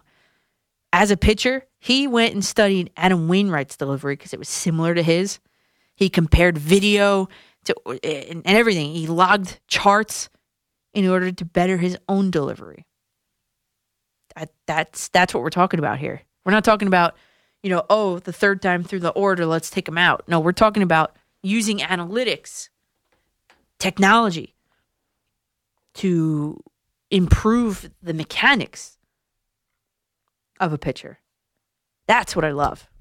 And by the way, I don't toot my own horn here, but I have used it on my own teams. I've used it. It comes right to my mind. 2 situations. There was a girl on the softball team. She had the case of, what is it called? The yips, the Chuck Knobblocks. She couldn't throw the ball. All of a sudden. We had a little video evidence, a little hard work, a little positive repetitions. She was throwing the ball. Then you have the kids that you use it on their swings. This is where you're dipping your shoulder. This. And also, I just thought of a time where I used it, or I have used it, on the volleyball court. You think your body's doing one thing, and on video, it shows that you're doing something else. And that's valuable. I used it in serving, really. The point of contact has to be out in front where you would let go of a baseball. And so a lot of kids get it behind their head, too high. And they think they're doing it the right way. When you show them, they really realize that they're not doing it the right way. So Matt Blake, who's with the Yankees now, he's the pitching coordinator at Cressley Sports Performance. And this is not a commercial for him, but it's a program that has worked with Noah Syndergaard, Max Scherzer, Curt Schilling. Matt Blake was most recently with the Indians. He was the director of player development, pitching director, and now with the Yankees. He's terms that have been to describe him are cutting edge is the word. Trevor Bauer says on Twitter that he's awesome. He's one of the smarter guys I know. Knows a lot about pitching, a lot about development. He's a good communicator, etc. Really excited for him getting this opportunity and pumped to see the results. That's Trevor Bauer, who's not a Yankee or a Met. And I know a lot of Yankees fans were very sad that they missed out on maybe David Cone. I know David Cone, the nostalgia factor. We were talking about it just before with Garrett Cole. Cone's the former Yankee, the All-Star, 5-time World Series champion, AL Cy Young winner. I get it. But this was not a good hire of Matt Blake. This was a great one. We can all agree, and here's why I say this. We can all agree, everybody, Garrett Cole is the best pitcher in baseball, right? I think that's pretty unanimous. And if you're shaking your head no right now, you're wrong. He wasn't, though, when he was with the Pirates. He was when he was with the Astros. So, he had with the Pirates, I'm trying to paraphrase this, and he was 59-42 with a 3.5 ERA. Since that spring training meeting, his regular season 35-10. That's the difference. So basically, here's the story of Garrett Cole. Garrett Cole walks into a conference room after one of the first spring training workouts with the Houston Astros. Let's put that February of 2018. He's met by like 10 people. He says that there were charts, video, matching charts, and it was all new then, but it's pretty straightforward now, he says. Garrett Cole transformed into perhaps the best pitcher in the major leagues after that 1-hour presentation, which told him to increase the use of his four-seam fastball and curveball, and dropped his two-seam sinker, and told him to attack this top of the strike zone far more frequently than he had been. He said, I hadn't dove into that whole realm much before. I guess that's just what's most surprising, that you could even forecast what a pitch would project to be like against the rest of the league. That's what the Yankees got in this guy, Matt Blake, by the way. The results of that meeting, double-digit strikeouts in 23 of 35 starts, and he struck out at least one batter in 73 straight innings, Garrett Cole did. I mean, there was a record in 1961. Cole demolished it by 33 innings, the streak. I mean, Cole threw, we could talk more after the break too, but just over 8% of his pitches in the upper third of the strike zone during his last season with the Pirates. With the Astros, he hammered that part 13% of the time. And then when we talk about high and wide, 11.5% of his pitches were high and wide versus the Pirates. With the Pirates, I'm saying. With the Astros, 21%. And you got Aaron Boone marveling at Cole's ability to pitch at the top of the strike zone with his high-end fastball and really command it up there. Throw it at the top or expand it just enough to get swings. Is this foreshadowing for what's to come in the Bronx next season? Yankee fans sure hope so, because dominant isn't even the word to describe Garrett Cole. It has been aided and accelerated by this embracing of these baseball nerds.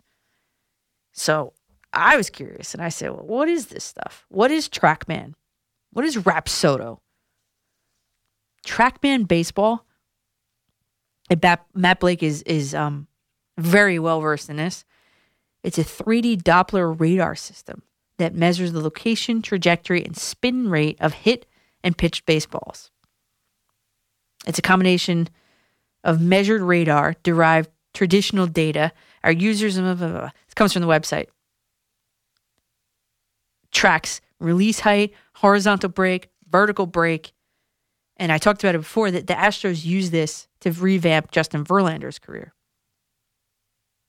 They got him to release point on his fastball 6 inches higher than he was in Detroit. And he was like a finalist for the AL Cy Young Award.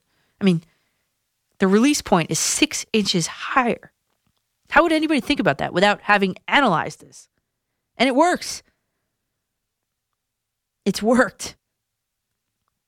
And if Cole makes the Yankees swing and miss this season, well, I mean, he's going to be real expensive, but maybe Zach Wheeler might be an interesting analytics project. I mean, he's suffered through inconsistencies in his entire career. He can give up 7 runs an outing or 0. He's the most dominant pitcher sometimes in the league, and it's head scratching. So maybe the Yankees could do to Wheeler what the Astros did to Cole. And maybe it's not far out of the realm of possibility.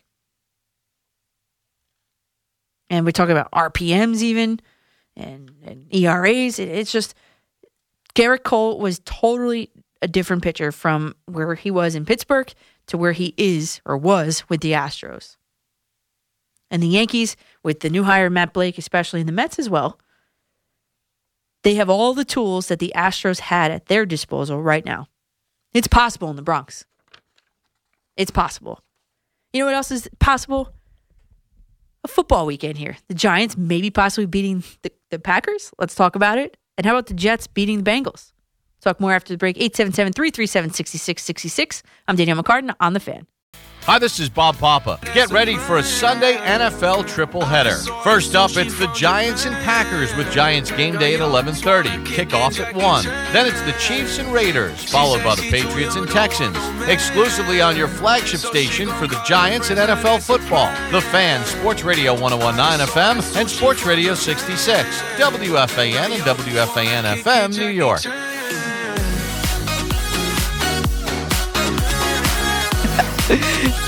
DJ Pat Boyle's back in the building here. Jackie Chan. Love it. Let's go. Yeah, now let's talk about the Giants and Packers this Sunday coming from MetLife Stadium. But first, before we even talk about that, have you guys seen the forecast for Sunday? First of all, we're under a winter storm watch here in this area through Tuesday morning. Heavy snow and mixed precip. Last I checked, there was the total snow accumulations of 8 to 12 inches inland, 5 to 8 elsewhere. And then you also have, what's the worst part about it all, the light glaze of ice. This is what the Giants will be playing the Packers on Sunday. Specifically, Sunday will start out as snow, then turn to rain. You got 1 to 3 inches of snow and ice, and there isn't any wiggle room. There's 100% chance it's going to snow. This is the Weather Channel saying this too. This is no JV news. And when you talk about Giants and Packers, well, I think Aaron Rodgers is going to have a field day versus these Giants quarterbacks. I think he's going to have his third helping of a feast this Thanksgiving weekend because, well, the Packers have only 8 giveaways this year. And Aaron Rodgers has 2 interceptions in 380 throws. Hey, well, by the way, Daniel Jones is working on his own little streak. Daniel Jones has thrown 1 interception in 100 passes. Or none. I'm sorry. No interceptions in his last 100 passes. So he's working on his own little streak.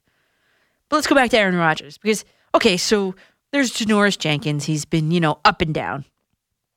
Then at corner, you got revolving doors of sorts. You got DeAndre Baker, who's allowed 4 touchdown passes himself at a passer rating of 125.6.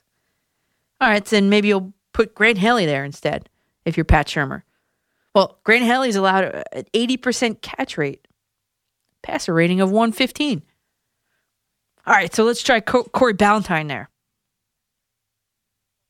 He's allowed a ton of yards per target, almost 11 yards per target, a first down every single time he's targeted. A passer rating of 120. But then again, you got the Packers wide receivers. They're somewhat struggling. Devontae Adams, which is probably his number 1 target, over the last 3 games, has only 18 catches. And Aaron Rodgers has a rating of 68 when he targets him. So that might work somewhat to the Giants' advantage. But then again, the Packers are coming off that loss, and they're going to be coming out with a vengeance. There's also some issues in the pass blocking for Green Bay's offensive line. And having a very quiet season, Marcus Golden. He's got a team-high 7.5 sacks. And that's the highest total by a Giants linebacker since, I'll give you the year, 1999, Jesse Armstead. Jesse Armstead had 9 sacks in a season. Next, the 2019 Marcus Golden. Season's not done, and he's got 7.5. It's been a sneakily quiet season for Golden. Not many people mention that. Then you got this little piece for the Giants. Just trying to find a little hope here. Bears average just 2.5 yards on the ground. Jets a little over 2.5 yards on the ground. So, what do you say for Aaron Jones and the Packers? Hopefully none of the same, because in my little free league that we're playing, in my fantasy league, Aaron Jones is my running back. So hopefully those statistics do not hold true for Sunday, because you've got to think, in this weather, the projected weather anyway, that it's going to be a ground game. So you got Aaron Jones versus Saquon Barkley. I mean, hopefully Aaron Jones goes off and has a great game, because I'm playing the number 1 team this week. And I would like to. So I made a mistake. I also made a mistake. Montgomery, the running back for the Bears, he hasn't been doing too well. Scored like 17 points this week. I benched him. And then the New Orleans defense was like, I don't know about them. I was like, who? Atlanta, that could be like a trap game, on a national stage, a league game. So I decided to bench the New Orleans defense. They scored 16 points. So I'm banking on the Carolina defense to just demolish the Redskins, I hope, for my team. And I hope that these Giants statistics are not true, because that means Aaron Jones, I need him. I really need him. I'm playing the number 1 team. I'm in 4th, by the way. I'm playing the number 1 team, and I need to win this week. She's got Lamar Jackson, though, and Christian McCaffrey. Christian McCaffrey, by the way, for that caller that called in about Dave Gettleman, was a Dave Gettleman pick down there in Carolina. So, Aaron Jones has 17 touchdowns in 17 games. So let's cut to the chase here. We can talk more about Giants storylines, obviously, but as far as the game is concerned, Giants Packers, I'm going to go Packers 34, Giants 10. Packers 34, Giants 10. And I was almost right last week, by the way. Chicago game. I said it was going to end on a missed field goal on the Bears. Lo and behold, Aldrich Roses misses 2 field goals of his own. And that's the difference in the game. And I almost nailed the score, just for the wrong teams. Randy in Sayreville, you're on the fan. Danielle, how are you tonight? Good, how are you? Well, I'm a Rutgers diehard fan. My poor wife had worked there for about 25 years in the sports marketing department. And if they get this one wrong, Danielle, I think I'm going to have a divorce with this team, because this is the only guy, Shiano, who can bring this team back, because they're not going to get anybody with a big name unless they get somebody on the West Coast or whatever. And it does never work when they do that, because nobody knows these people, and they're certainly not going to get a big name. If they don't get this guy, who are they going to get? Are they going to get somebody at some high school? I mean, who are they going to get? This guy can do it. I mean, I got to give him the Morse. What's that Morse saying on Sunday? Come on, man. They got to get this guy, no matter what it takes.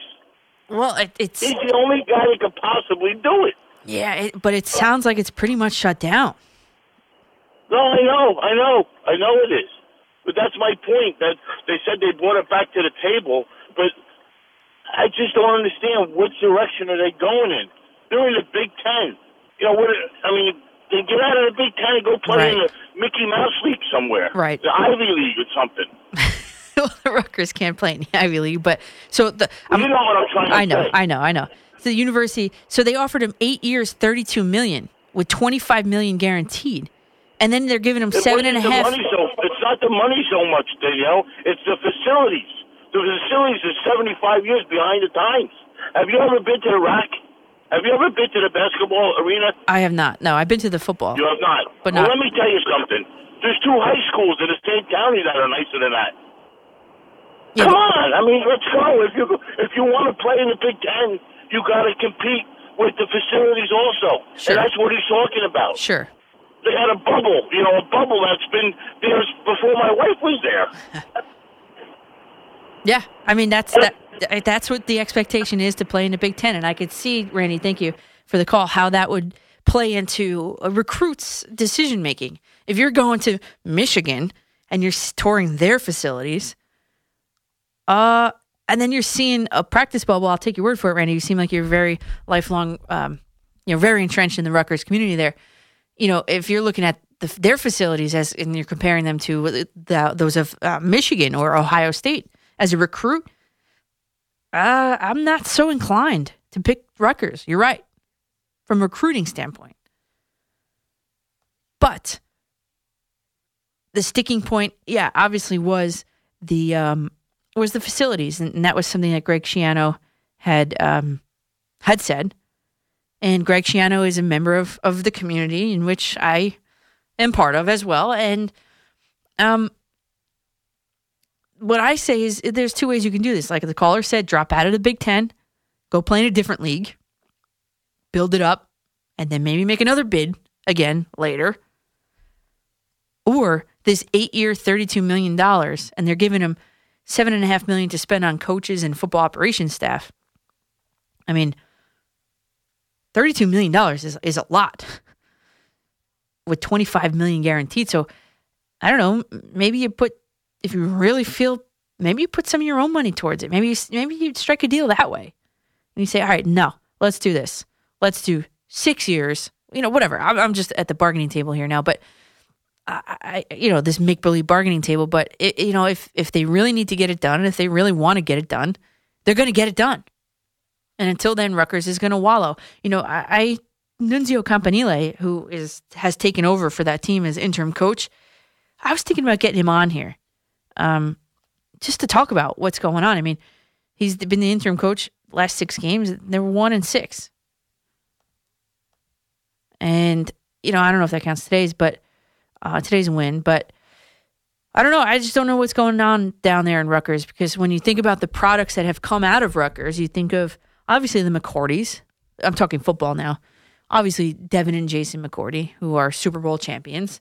Obviously, Duron Harmon, who is a Super Bowl champion. I mean, those were the days, weren't they, in Rutgers football? Mike Teal, the quarterback, not a Super Bowl champion, but did make it to the NFL, was a starting quarterback in the league. I know. Rutgers, the State University of New Jersey, they played in the first collegiate football game versus Princeton. There's a storied history there that right now it's dark. And I mean, I wouldn't put it at a 0% chance that Schiano doesn't come back to Rutgers. It's not 0. That's what they're saying. He could be convinced. But the facilities is a major sticking point. If you want to recruit one of the top kids in the nation to come play for you, what can you sell them on?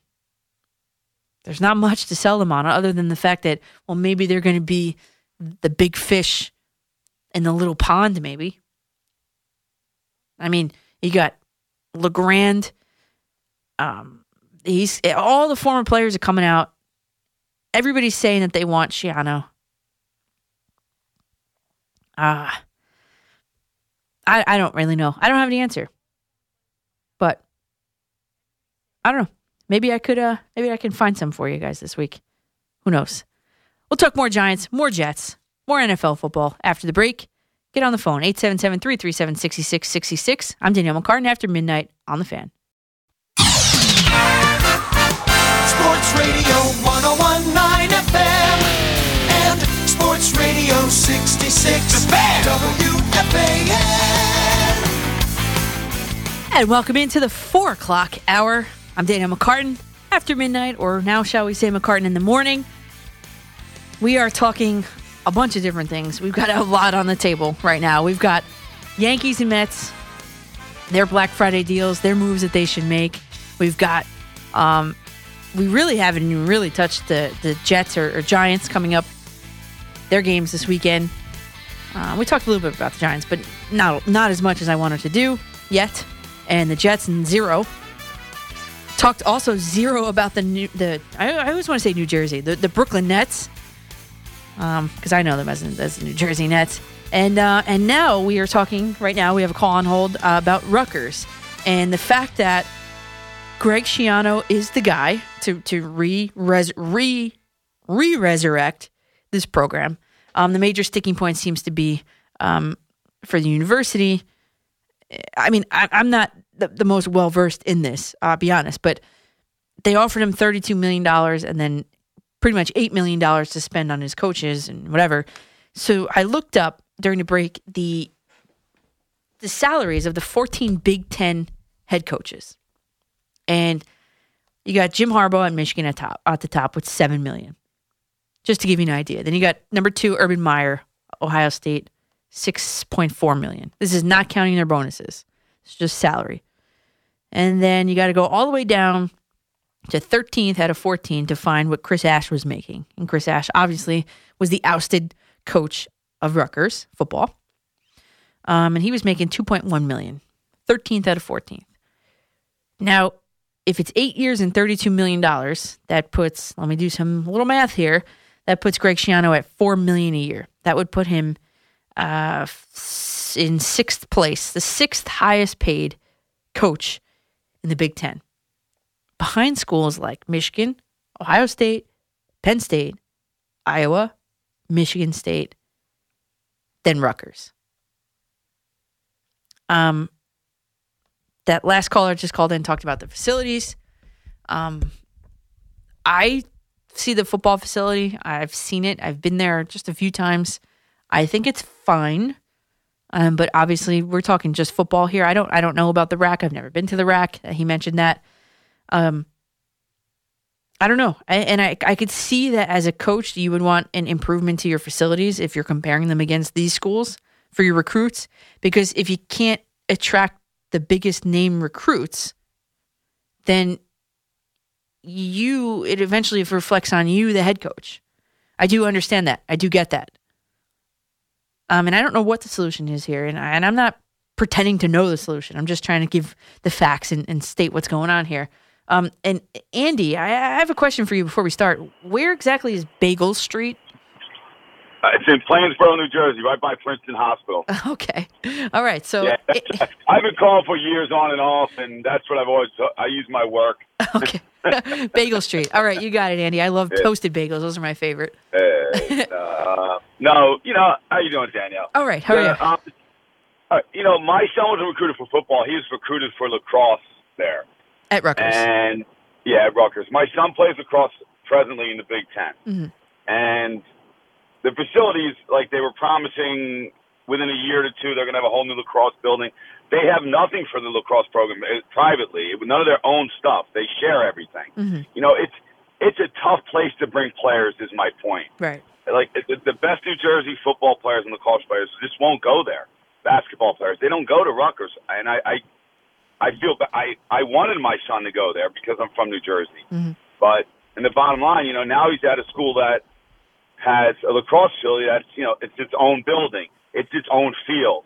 Do you understand what I mean? Their own weight room. Right. So, I mean, it's different. I understand why football players don't want to, and I understand what Coach Schiano is saying, wanting better facilities. I mean, I do too, because eventually it reflects back onto him. Like they're saying, oh, we gave you $32 million, and why can't you win a game here? Well, it's like you can't give me the facility, so I can't attract the biggest talent. It's like a vicious cycle there. Listen, and I agree. My son could have went there for free, okay? And he opted to have some debt. So I don't know if that tells you anything. You know what I mean? He opted to have debt instead of going there for free. Full ride. Yeah. And he opted for a different school. And that's telling. But I figured I'd just throw that in there. Yeah, I know. I appreciate the call. Thanks, Andy. I appreciate it. Thank you. Bye-bye. Bye. And then and here's the other thing too. Rutgers fans, they started like a GoFundMe account, and they've raised in like the first 24 hours, they raised $250,000 for Schiano, for the cause. And this is the biggest joke of all. You ready for this one? Former Governor Chris Christie has come out strongly against the Schiano return. Christie on Monday sharply criticized, this is from APP.com, Christie on Monday sharply criticized Schiano for seeking a contract that reportedly would include an unlimited use of a private jet. Oh, wait a minute. Like, scratch that. Wait a second. He said he's an unemployed football coach who now wants the taxpayers of the state of New Jersey to pay for his private air travel. Wait a second. Wasn't Chris Christie the one who took his state-paid-for helicopter to his son's games because he didn't want to be late, because he was a working parent and didn't want to be late? Why don't you tell that to all the other parents sitting in the traffic on the highways that you create, you can't fix? Oh, don't even get me started on that. That's just laughable that he would say that about Schiano. I mean, it is a sticking point. I really don't think we should be paying for his private air travel, but who's Chris Christie to talk about that? He used it for how many years here in New Jersey? Larry in Hackensack, you're on the fan. Yes, I have to laugh about Schiano coming back to Jersey. I think the state of New Jersey should have sued him after he got him in Big Ten, spent all that money, and then he just disappears. He had a lineup of players. He had good players playing for New Jersey and Rutgers. Ray Rice, the McCourty brothers. I mean, it's unbelievable that they're going to bring him back. I mean, I don't know what to say. I mean, when you upgrade the class that you're playing in, of course the competition is going to be better. And I think that's I didn't like the move at the time, the Rutgers moving into the Big Ten. I didn't like it at the time because I didn't think they were there yet. There in quotes, I didn't think they were there yet. I mean, of course they had the guys they had a good program. They had like you said, Ray Rice, they had the McCourtys, they had all that. But I think Greg Schiano learned from the first time around, the first stint that he had here, that, okay, I'll come back, but it's going to be under my terms right now. And I think the Rutgers is in no position to pick and choose who they, because obviously it's not a coveted position. Nobody wants that. I mean, you need a special person to come in to resurrect the program. And I could talk about that because where I was, I resurrected the program there. I was part of it. And it's very long hours. It's thankless. Because when you finally get it to the point where it's supposed to be, they tell you no thanks. Thanks, but no thanks. Which is really heartbreaking, really, in my case. But it's a lot of work. And if I wasn't plastered out to the face of ESPN and SI.com and like Schiano currently still is, that wasn't me. And if this guy fails, that's career suicide for him. So you can't blame him for wanting it the way he wants it at this point.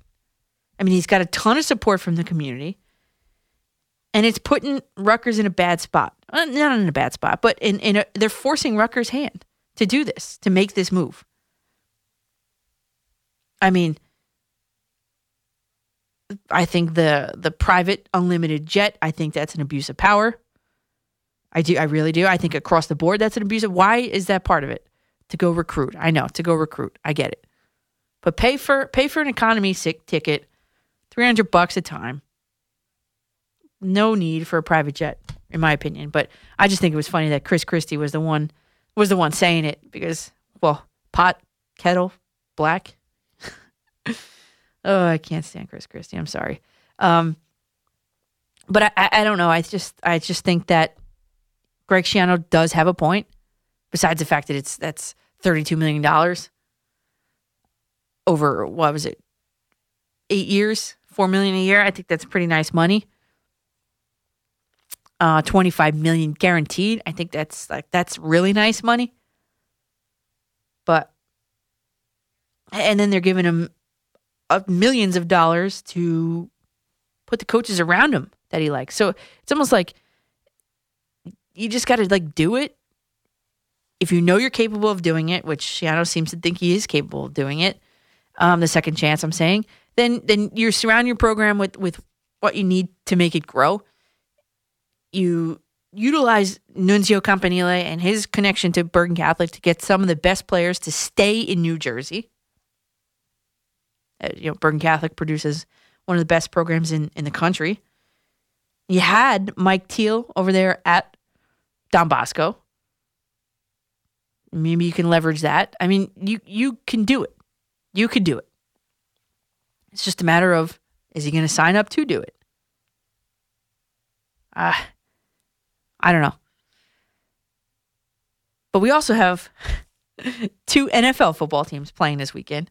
We have the Jets playing in what I think is a huge trap game in Cincinnati, Ohio this weekend. And you got the Giants welcoming future Hall of Famer Aaron Rodgers to the stadium. MetLife Stadium, that is. I'm Danielle McCartan on The Fan. We'll talk more after the break. It's a holiday weekend hockey special. Be listening today at 1 p.m. as the New Jersey Devils host the New York Rangers at the Prudential Center, exclusively on your flagship station for Devils hockey. The Fan, Sports Radio 101.9 FM and Sports Radio 66, WFAN and WFAN FM, New York. And welcome back to McCartan After Midnight here on WFAN New York City. Man, that's pretty cool. We're on the radio here in New York City. We're taking your phone calls, 877-337-6666. Well, it took one phone call to turn this into a Rutgers show. So this is going to be Hank and Ridgeo Park is going to be the last Rutgers call we take tonight. And because we got to get to the big game this weekend. Both of them, the Jets and Giants, we haven't talked much about them yet. We will talk about that. But Hank, Ridgeo Park, you're on The Fan. Oh, Danielle, yes. I'm looking at that Giant injury list too, Danielle. It doesn't look too promising today. Oh my God, I don't know how that's going to work out. I know. Today. I know. I mean, when we're Rutgers affiliates, I'm going down there to work a high school state final next week. It's a nice facility, probably not as nice as they said. Maryland just put on a big addition, and I know Schiano wants to build that up to recruit. Right. We got to keep these kids from Jersey. Right. In Rutgers, because Urban Meyer, when he wins a national championship, the first place he came when he could recruit was he comes to the parochials in Bergen County, goes to the St. Joe's, the Boscos, the Bergens, the Paramus Catholics, St. Peter's. I mean, there's so many kids there. So many games I've done this year. I've seen Franklin at the games. I don't see anybody from Rutgers there. Franklin's at almost 3 or 4 games this year. He's up at Bosco. He's at St. Peter's. He's getting all these kids. But Rutgers is right in their backyard. So interesting. And I was pretty impressed. And I was on Twitter in the afternoon. I saw you in Chicago. Yeah. You just got done doing a show. I couldn't believe that. Yeah, I know. That was awesome. I copped out a plane. It takes 17 minutes to get to Newark Airport from here, and I was very tired, believe me, but it was so worth it. It was so fun. It was fun seeing you and the girls at the stadium. I see you had a little cold one there. That was good. You probably needed that.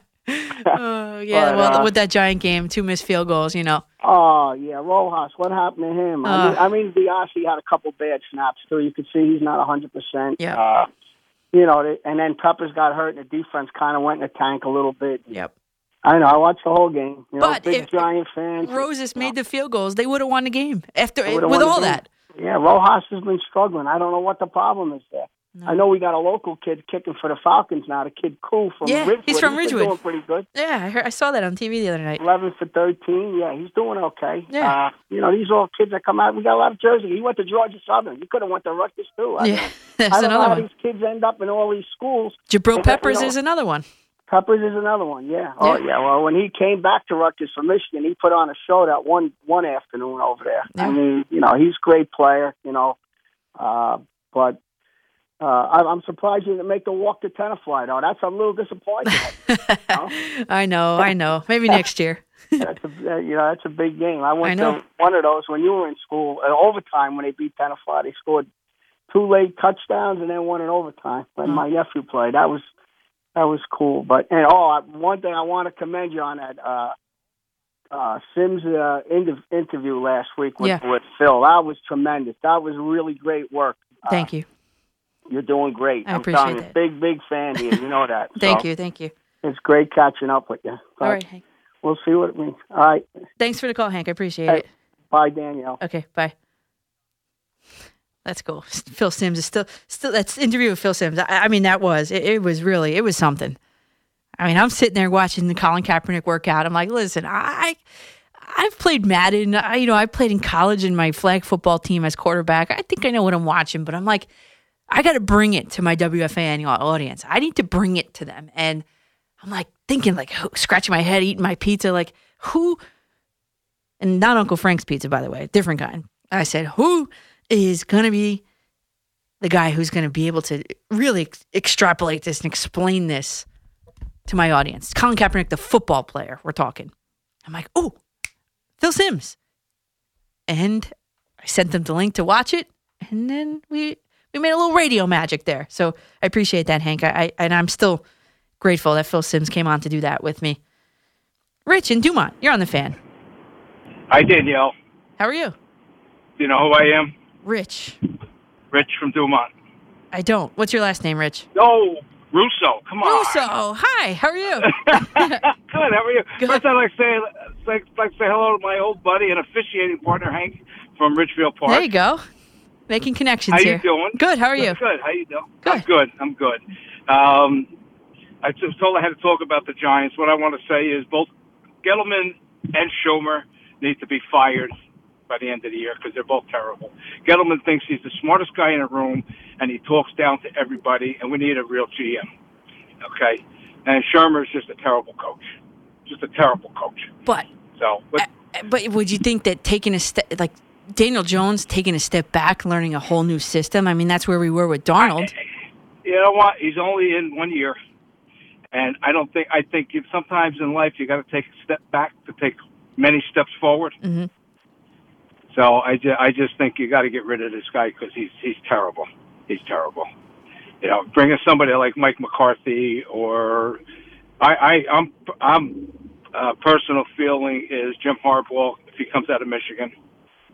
How about Greg Schiano? No, just kidding. I'm just kidding. No. Just kidding. No, not Greg Schiano. Not Greg Schiano.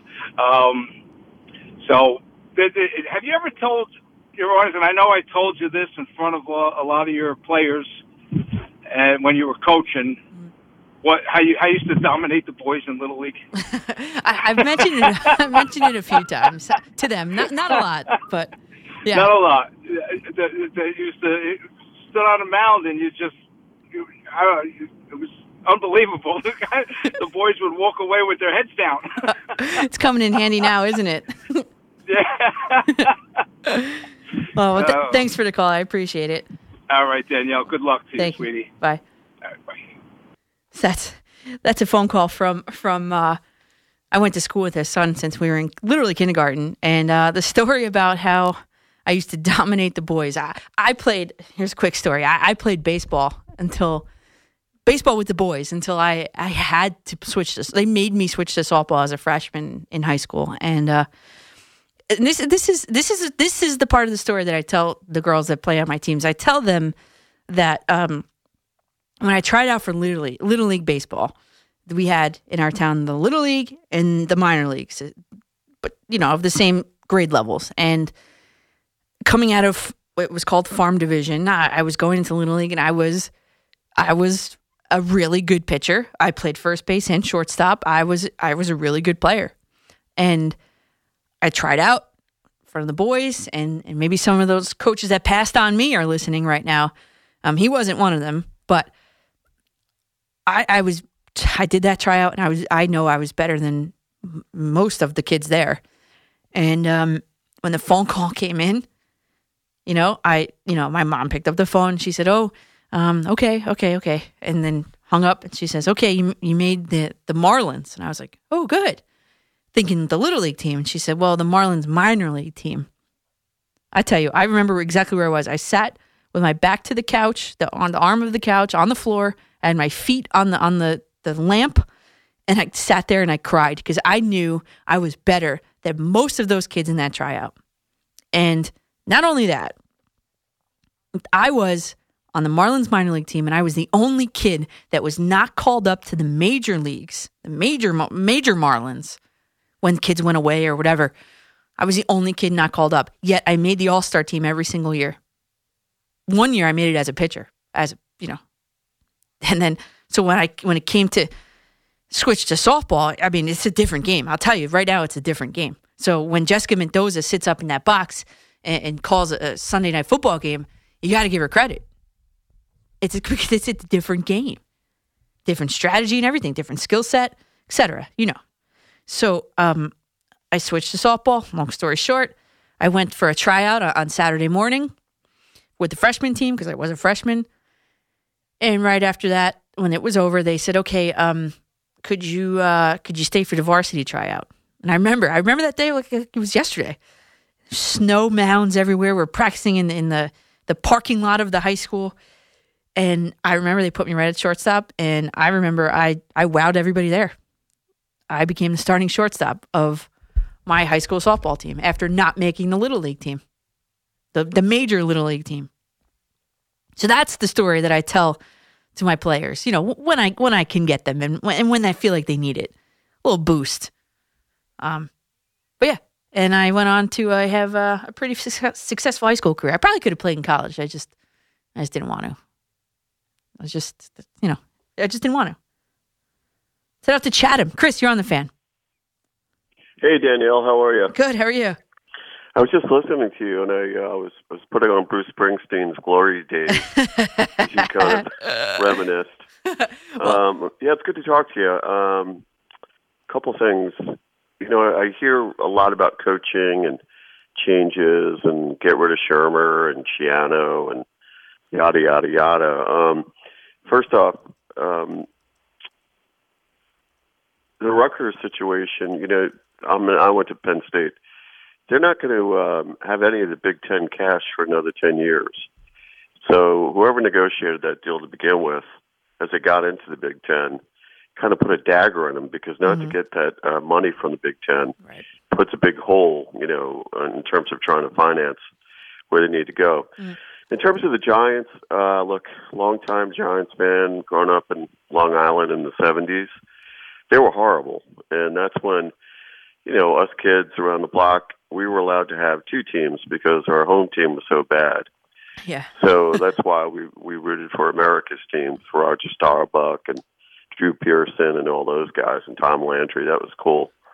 But I think one of the mistakes that the Mariners are making and Gettleman are making, and they used to be like the Yankee organization. You notice in the Yankee organization nowadays, it's not just the coach who's out in front of the media. You got Cashman, right? You got Hal Steinbrenner occasionally, but you have a sports world now where you just can't be Shermer up there every Sunday. Well, Gettleman hasn't talked. The Mariners haven't talked. Yeah, I see what you're saying. Yeah.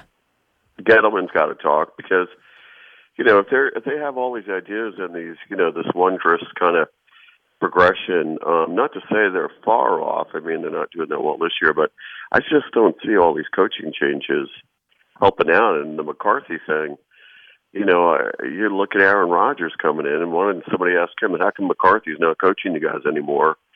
Just a future Hall of Famer. So I think New Yorkers are frustrated, and New Jerseyans, tri-state area, we're really frustrated with the whole sporting world right now. But in terms of communication, which is what I am and you are, the Giants scenario is they've got to come off. They got to come out of the ivory tower. They got to get on your show. They got to get on Mike's show. And you know how it is with more information, more communication, people get to see more, and they're not as apt to say throw them all out because gosh, that really takes a lot of time to recover from. Yeah, Chris, and thanks for the call. I see what you're saying. I would love to have any Giants on here. You know that. I think anybody listening does know that. I probably would do a bang-up job with it. I'll be honest with you. So if there's any Giants listening, listen, call in. Let's talk about it. Obviously, we have more Giants to talk about. We have more Jets to talk about, and we're going to reset at 5 o'clock. So I'm Danielle McCartan on The Fan. Let's get the calls back up, 877-337-6666. Hi, this is Bob Papa. Get ready for a Sunday NFL triple header. First up, it's the Giants and Packers with Giants game day at 11:30, kickoff at 1. Then it's the Chiefs and Raiders, followed by the Patriots and Texans, exclusively on your flagship station for the Giants and NFL football. The Fan, Sports Radio 101.9 FM and Sports Radio 66, WFAN and WFAN FM, New York.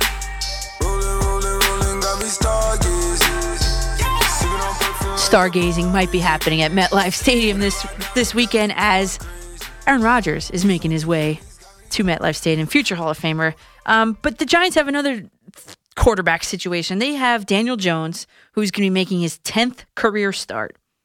And I just want to remind Giants fans that Eli Manning went 1-6 as a rookie starter way back in 2014. And when you look at the first 9 starts for each player, Manning rookie versus Jones rookie, Daniel Jones has almost double the number of touchdowns, less interceptions, infinitely more rushing yards, and of course, rushing touchdowns. What Daniel Jones needs to do better at, avoiding sacks. I know that's hard because we had Eli Manning that year was playing behind Snee, Deal, and O'Hara, and he had Strahan on defense, by the way. The fumbles with Daniel Jones are it's just too much. It's just too many at this point in time. But Daniel Jones also this weekend is going to work with a 7th different combination of skill players. Ingram, Tate, Sterling Shepard, and Barkley have yet to play a single down together this season. Now, you got Sterling Shepard back from a concussion last week in Chicago. Tate goes out with one on that touchdown grab in Chicago. Then you got Ingram and Ellison both out.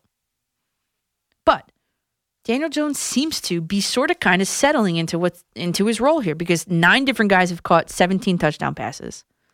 In the last 4 games, he's had 11 touchdown passes and 1 interception. I mentioned it before. He's thrown not 1 interception in his past 100 passes. But the fumbles, the fumbles. Daniel Jones still leads the league in fumbles, 14, and in fumbles lost, 10.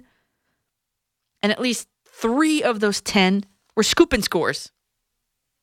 And he's still the 4th most aggressive quarterback in the league. And he throws into windows. That means he throws into windows of 1 yard or less 22% of the time. Why? Because his wide receivers can't generate much space. They're the worst in the league. Only 1 receiver on that roster creates more than 1 yard of separation, and that's Sterling Shepard. And when you look at Daniel Jones's quarterback rating, it's just wildly inconsistent. If you're making a line graph, it's literally all the way up and then literally all the way down. 124 to 72, 121 to 86 in a row. But guess what? That's what you sign up for when you have a rookie quarterback. And let's parlay this into Pat Shurmur and his job security.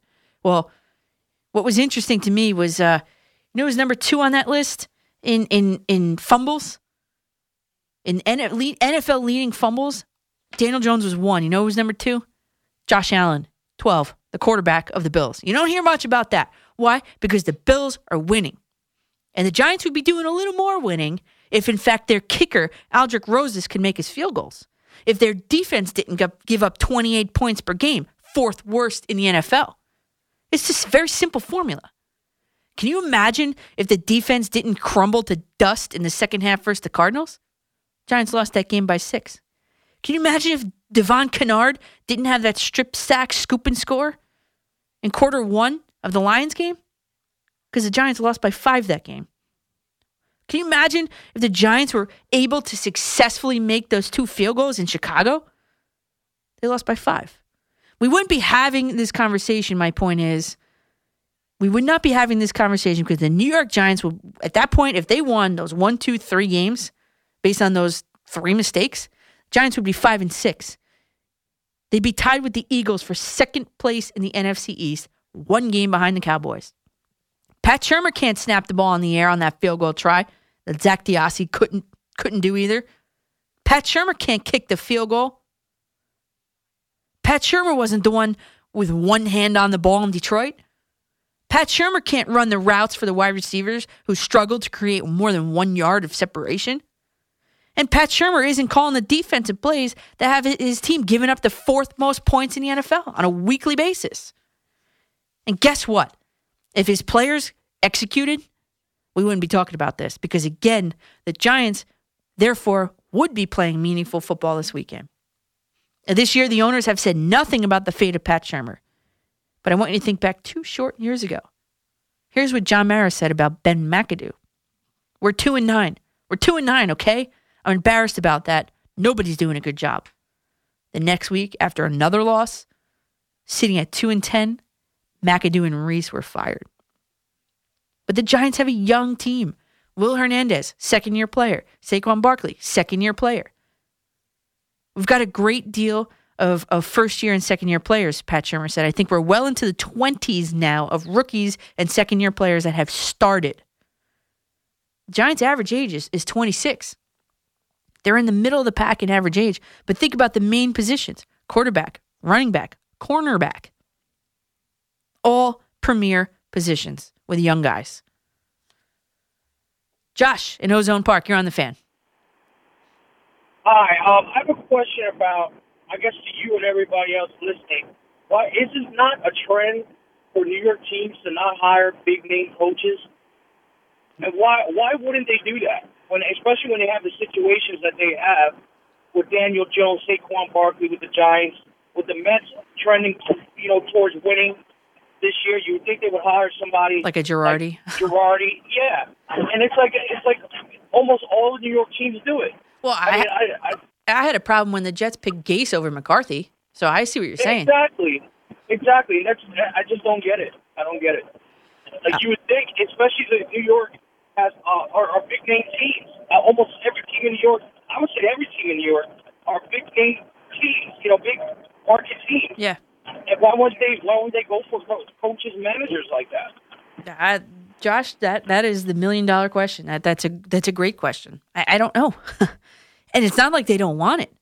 Girardi came in for 3 interviews with the Mets.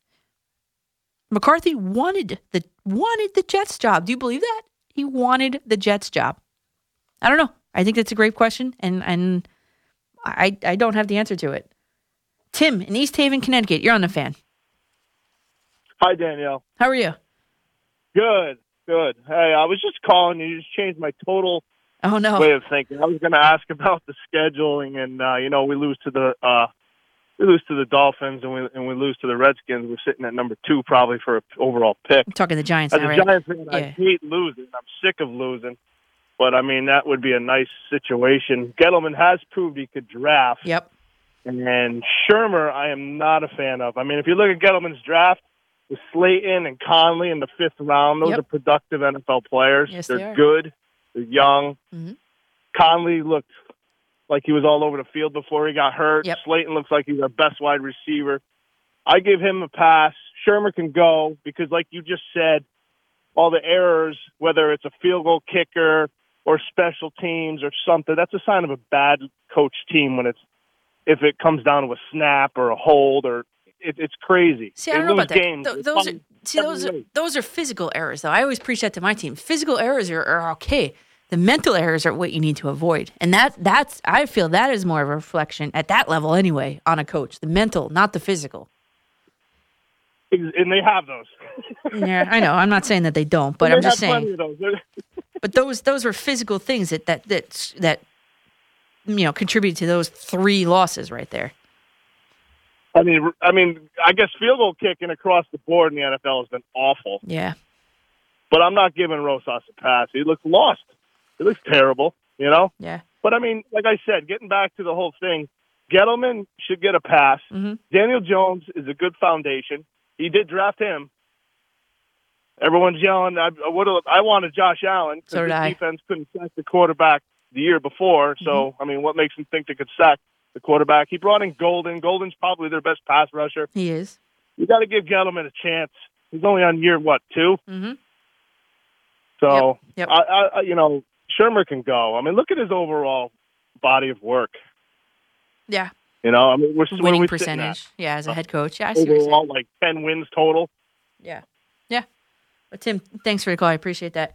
Yeah, I mean, but like I was just saying to Tim, mental mistakes are not allowed. Physical mistakes, they do happen. And I posed this question. I want to hit this right before the break here. I posed this question to my Twitter followers at Coach MCCARTAN. I asked, silly question, but with both teams not yet mathematically eliminated from playoff contention, which team has a better chance to see playoff action? Jets or Giants? 84% of you guys said the Jets. Well, I'm going to disagree. I'm with the 16 remaining percent say the Giants because the Giants, in my opinion, have a better chance. And I know this is crazy, but the Giants do have a better chance of making the playoffs than the Jets because the wild card, they're out of. But when you look at the NFC East, the division is a big fat maybe because you look at the Cowboys. They're 6-6. The Giants are sitting in the worst division in the NFL. The only way the Jets can make to the playoffs is through the second wild card spot because there's that guy named Tom Brady atop the AFC East and the surging Buffalo Bills in second place. The Giants actually have a clearer path to the playoffs since their division for the second year in a row is totally wide open. And this is how the Giants could do it. First, they've only won 2 games this season, okay? I know that. If they win out the last 5 games, hear me out. If the Giants win the last 5 games, 2 versus Philadelphia, starting Sunday versus Green Bay. Because then they have Miami and Washington. If the Giants win the last 5 and the Cowboys lose the last 4 games with that lame duck coach named Jason Garrett and a Thanksgiving Day spanking to the Buffalo Bills that left Jerry Jones with tears in his eyes. Did you hear that report? Okay. Then the Eagles need to lose to the Dolphins or the Redskins. Take your pick. If those 3 things happen, the Giants make the playoffs. I know that's a lot to ask, but the question I asked was, which team has a better chance to see playoff action? Based on that, you got to go New York Giants. They have the clearer path. As far as the kicking situation, well, Giants worked out some kickers because Aldrich Rosas, what's up with him? He was the best kicker in the league last season. And this season, he's setting a new type of record. Versus Chicago, that was the 5th game in a row where the Giants missed a kick. And that was the 3rd game in a row where they missed an extra point. Combine that, that's something the Giants hadn't done since 1932. And remember Jay Feely? He missed 3 kicks in a row in Seattle in 2005. That was the last time a Giants kicker missed consecutive field goals in a game. That is, until Rosas and Chicago. Tuesdays, the Giants worked out Giorgio Tavecchio, Blair Walsh, Austin McGinnis, and Cole Hedlund. And my confidence would be rattled if they brought 5 guys in to take my job. Rosas said he's not. More Giants and Jets after the break. I'm Danielle McCartan after midnight, or McCartan in the morning at this point, on WFAN Radio in New York City. Sports Radio 101.9 FM and Sports Radio 66 WFAN. And good morning, everybody. Back. It's 5:05 a.m. here in New York City to Lower Manhattan. I'm Danielle McCartan on WFAN Radio. Obviously, New York, New York. Coming to you from this Thanksgiving weekend here in New York. And, you know, I started the show, first of all, by saying that I am wearing my stretchy pants here tonight. Had a nice Thanksgiving feast and punctuated by Mom's lasagna. That's obviously the best part about Thanksgiving, obviously. And here we are. We've got a slate of Giants and Jets football games this weekend. We got Devils Rangers. I love when New York teams play each other, but I don't like when both football teams play at 1 o'clock. I can't stand that. And here we go. So I opened the show and I started with, you guys know me by now, I have all the songs. So I started with the Giants and I went around each team pretty much in New York, as many as I can get to. And I said, I was really sitting there yesterday thinking, like, what is each New York team thankful for? Well, for the Giants, I came out with the Bon Jovi song, Thank You for Loving Me, and that was for Eli Manning. Because let me tell you something. Eli Manning could have made, I mean, the Giants are 2-7. It's or 2-9 now. It's messy. But Eli could have made this Giants season an absolute mess, a catastrophe, a disaster, because the Giants, as you know, are on a 7-game losing streak. And then they're welcoming the top seeded in the NFC, if the season ended today, Green Bay Packers and Aaron Rodgers to MetLife Stadium. And Eli, he could have stamped his feet and demanded a trade. He could still resist, and he could still demand to start, to play, to show the NFL that he's still got what it takes to be a quarterback in this league. And he could still demand to have that 22-year-old Daniel Jones sit and take some notes on how to keep two hands on the football, which Manning would know since he's a Giants leader in fumbles all time. Instead, the cameras captured the heartwarming embrace between Eli and Daniel after Jones' first touchdown pass. Instead, Eazy-E has put the development of Daniel Jones above any ego that you even thought Eli might have even had. Instead, Eli's put Daniel Jones in position to succeed on the field and in the meeting rooms, which is even more important, I'd say. That's just who he is. Eli Manning has been giving advice to him, serious and lighthearted advice. Jones said he's grateful for him. And that's all you can ask. And a caller said, oh, well, he's getting $25 million to do that. Yeah, he is, but he could probably get that much money somewhere else on a really quarterback-desperate team, too. Or maybe close to it. A little less, but close to it. So, Giants fans, in a league of these me-first players, Manning should be absolutely revered. And by the way, Daniel Jones is making his 10th start. And I looked back to Manning's first, because Daniel Jones has made 9 starts, and this week will be 10th. So the first 9 starts for Manning and for Jones, I looked at, how do they compare? Well, Daniel Jones has almost double the amount of touchdown passes that Eli Manning had as a rookie. He's got less interceptions than Eli Manning has as a rookie. Eli's got, 35 rushing yards in his rookie season. Daniel Jones has 235. And 2 rushing touchdowns. And Eli had a better record. Eli had less fumbles. Eli was sacked about half the time. But again, Eli was playing with Snee, Deal, and O'Hara in front of him. Okay, and Michael Strahan, who's now wearing a gold jacket on defense. Manning had the better team. Okay? But he quarterbacked him to 3-6. Jones has the worst of the two of them. And he's got his team at 2-7 as a starter. Okay? So I think Giants fans have a lot to be thankful for in Eli and how he's handling the entire situation. Giants players seem to be thankful for Daniel Jones. And Saquon Barkley, he seems like he gets it. Barkley said, Jones gets booed when he gets drafted here, knowing all you guys, the reporters, said we shouldn't have drafted him. He puts that all aside, and the only thing he cares about, he's passionate about his sport and this team and those guys in the locker room. And if he continues to have that, I think he's going to be one of the best quarterbacks, if not the best quarterback in the league someday. I truly believe that. Antoine Bethea, he's also saying the same thing. He's telling Giants fans that they have a bright future. Bright future, man. Giants fans should be excited about Daniel Jones as a New York Giant. So there's that.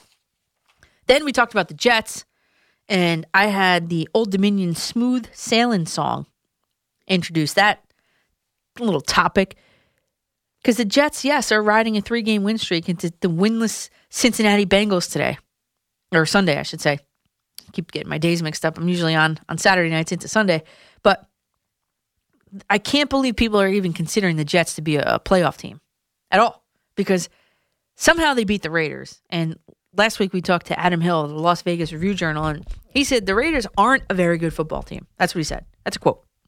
And this win streak, sure, the first game came against, the Giants. Second one came against, the Redskins. And then there was the Raiders. So Jets fans, you could celebrate all you want. I warned you about this on this program months ago. I said, you're going to say, well, they started off at 1-7, but they finished out, I say, 6-10. But they've lost to teams, these Jets. I don't know, the tanking Miami Dolphins. I don't know. And I picked this song because, yes, the final 5 games for the Jets are like smooth sailing. Because their final record is going to be a false narrative for this team. Because, guys, the rest of the way, the combined winning percentage of the Jets' final opponents, including the beginning of their winning streak, Giants and Redskins, is a whopping 400. That includes the Baltimore Ravens.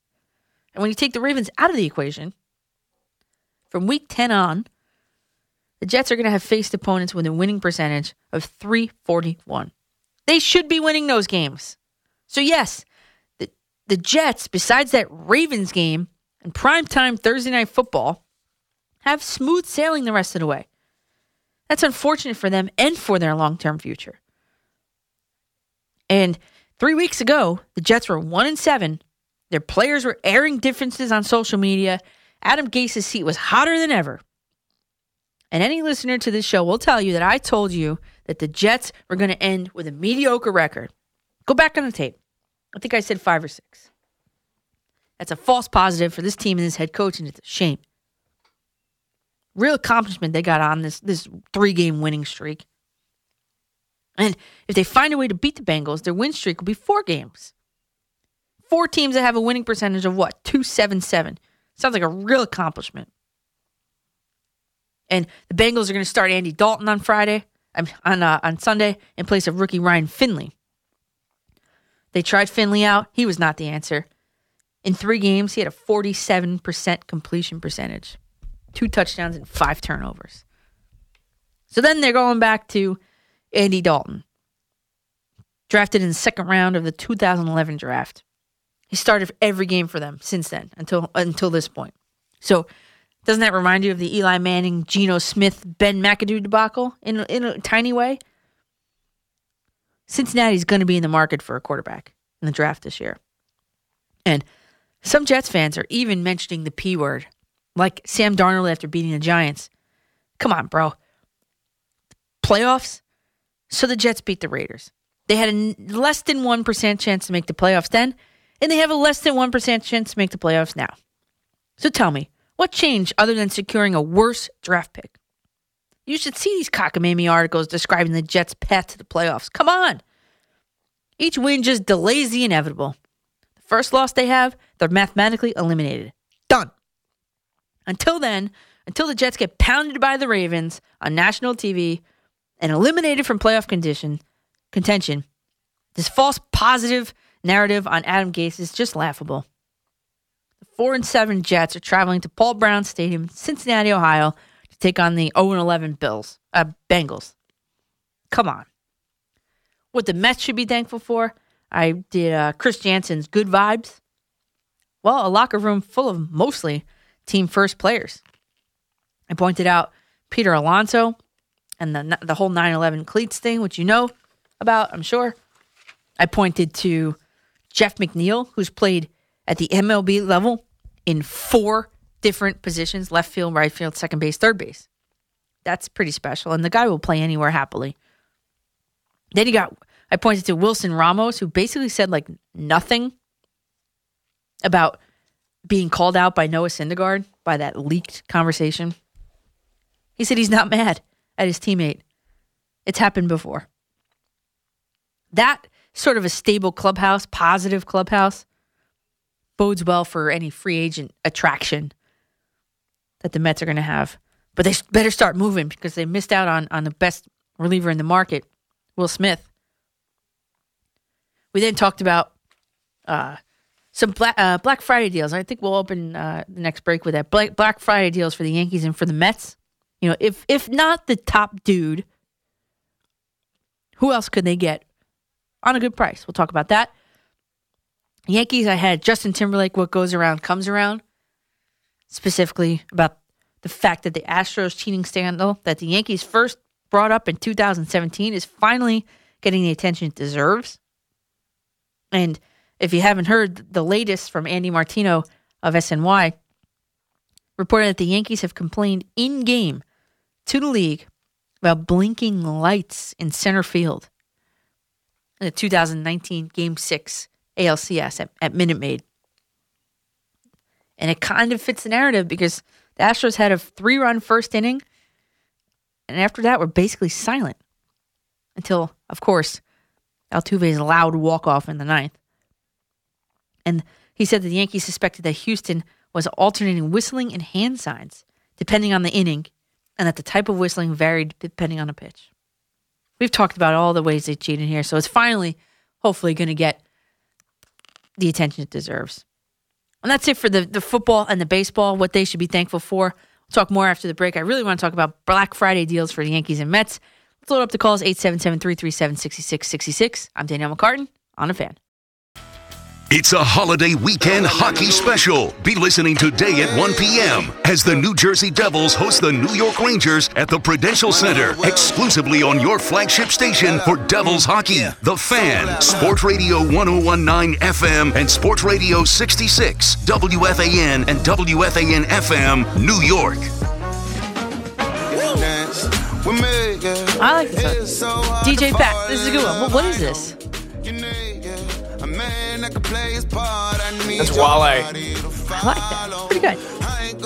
All right, so you guys are tuning in to McCartan in the Morning here on WFAN. Follow me at Coach MCCARTAN on Twitter, Facebook.com/Coach McCartan. Same thing. You might be up listening now because you might be thrown off your whole circadian rhythm because you went Black Friday shopping. Maybe you got that big TV. On the net game today, they were showing people that were trying to put this huge TV into the backseat of just a regular car. They were having a hard time. It didn't fit. So I hope that you guys are maybe listening on a brand new smart speaker, huh? How's that? On the radio.com app. So Black Friday deals for the Yankees and for the Mets. Well, I think both might be in the market for a backup catcher, more defensive-minded, because Gary Sanchez, isn't that, although he's working at it. Wilson Ramos isn't that, although he's working at it. But especially for Ramos, you can't take away his offensive production. I mean, Wilson Ramos, is the most productive offensive catcher in the league. So they're not getting rid of him, in other words. So they might be looking for a backup catcher, both teams. So some depth behind the plate. Here are some options. I have my first option. This is a Black Friday bargain deal. Drew Butera. His last contract was for $555,000. A little bit about Butera. He's a career 200 hitter, which is not that good. But he does have postseason experience. He did catch the final ball in the World Series victory of the Royals, clinching game. And I said before, it is enshrined with a picture of him in their museum within Kauffman Stadium. I've seen it. I've been there. But he brings a little versatility, and they both do. These both candidates. First, Butera has played 26 games at first base, so that could be an option for the Yankees for a Voit on an off day. 26 games sounds pretty good. Even for Alonso to take a break. Off day. It's a long 162 game season. And this is probably the best part about him, Drew Butera, is that in almost 500 games behind the plate, he owns a almost perfect fielding percentage, .992. And then the other option was Jonathan Lucroy I had, and his last contract was for the same dollar amount, $555,000. And I told you guys here, I wish the Mets got him the first time around. You heard me say it. He is coming back from an extended injury last season. He got mauled at the plate. But he's a much better career hitter, .274. He also has postseason experience. He has played more games at first base than Butera, so he has experience there too. And in almost 1,100 games behind the plate, which is basically 2.5 times what Butera has had experience-wise, he owns an almost perfect fielding percentage too, .993. So if you're in the market for a good backup defensive catcher that you can afford, that can afford you some versatility at first base, which I think both teams are looking for, both of these guys are great Black Friday steals. Drew Butera, Jonathan Lucroy.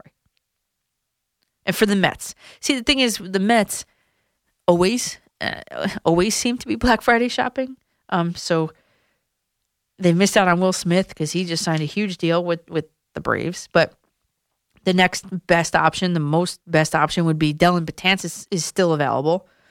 Probably the best reliever on the market right now. But if the Mets aren't going to go that route, then their Black Friday bullpen help is Sergio Romo. He had 20 saves last season. He most recently played for the Twins. And he got there at the trade deadline. And after that, he had a 27-4 strike-to-walk ratio. 3.18 ERA. And best part about him is that Rocco Baldelli, the manager, utilized him in high-leverage situations. And he was a high-leverage option. And with Edwin Diaz and Familia not coming through in the clutch, sounds exactly like what the Mets would need. And I think he'll go for like $2.5-3 million a year on a 2-year deal. Seems to be that he wants to go back to Minnesota, though. Maybe the Mets can lure him with that good young clubhouse and the promise to win a World Series, I think, soon. In the next, I don't know, I would say the next 2 to 3 years. So if the Mets are looking for, just an everyday player, it's not going to be like a guy like Rendon, I'll tell you that much, Mets fans, sorry. But I said this on here, I suggested this guy like a month ago. He's still out there. And I'm seeing it everywhere then. I'm seeing it on SNY, I'm seeing it in all these places. I said it here. Listen carefully. This is picking up some steam. Marte from the Pirates. He is a player that the Mets could actually pencil into their lineup today. Starling Marte. Thursday, 5:18 p.m. You're eating your dinner, your turkey, right? He's saying at that time, there's a quote, "The Mets have it all. It would be a great opportunity to play with them. The Mets are in a position to do that," which is compete right now in a World Series. "And it would be an honor to play with them. If it doesn't happen, I will keep working hard and be giving my team all I have." I described him as a poor man's center fielder. But, he just picked up his $11.5 million option with the Pirates, so it looks like it's going to be by trade, which might work for the Mets. And I mentioned before, here's my trade. Straight up, I'd do. Because Pittsburgh needs a starting pitcher. How about a Mats deal? Mats Marte. Someone on Twitter this morning told me that they would happily even just drive Mats to the airport for free. I want you to take a long, hard look at Starling Marte. He's got value. He's the odd man out in Pittsburgh because Polanco's coming back after a 60-day IL stint. Brian Reynolds, rookie, hit better than he did last year. Rookie hit .314 last year. Marte hit .295. So he's kind of like the odd man out. They really don't need him. So it's a win for them if they're getting a starting pitcher in return for him. Marte's a plus defender. He steals bases. And he's that true center fielder that everybody seems to think the Mets need. Me, I'm in the build the bullpen first and then worry about a center fielder camp. But the guy's won 2 Gold Gloves. He's an all-star. And he gets on base. Next year, he's projected to hit 20 home runs, steal 23 bases, and hit .277. That's a nice leadoff hitter for the New York Metropolitans. Follow that up with a Brendan Nimmo. Imagine that. Marte, Nimmo, McNeil, Alonso. Sounds like a lot of runs to me. Let's head out to Bay Ridge. Ali, you're on the fan. Hey, Danielle, how you doing? Good, how are you? I'm doing well. 2 things I want to bring up. I originally was going to talk about the Mets. Yeah. But the Houston scandal came to my mind.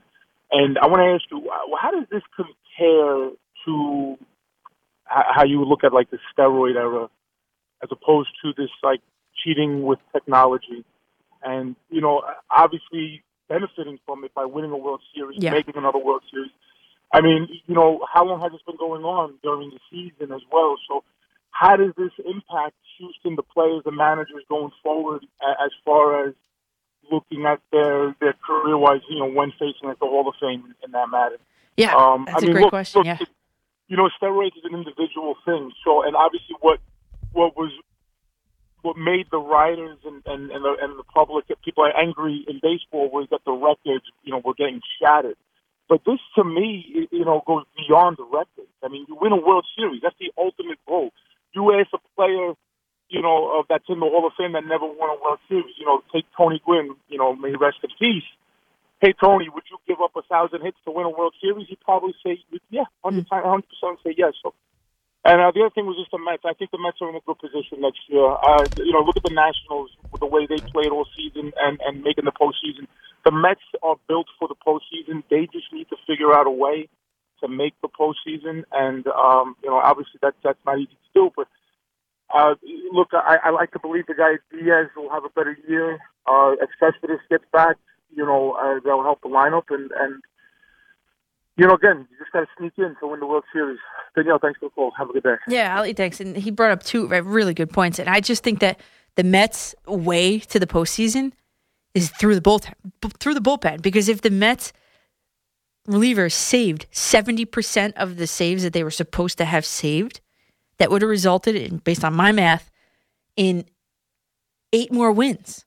8 more wins would have probably got the Mets to the playoffs. Let's be honest. Last year.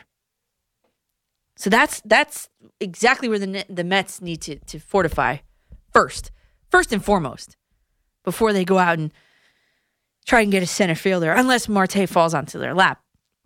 The other question he brought up was the effect of the cheating scandal, versus the steroids. And I think that's a great point. That's a great question, because we've talked about it on here that, in my opinion, I think this scandal is worse.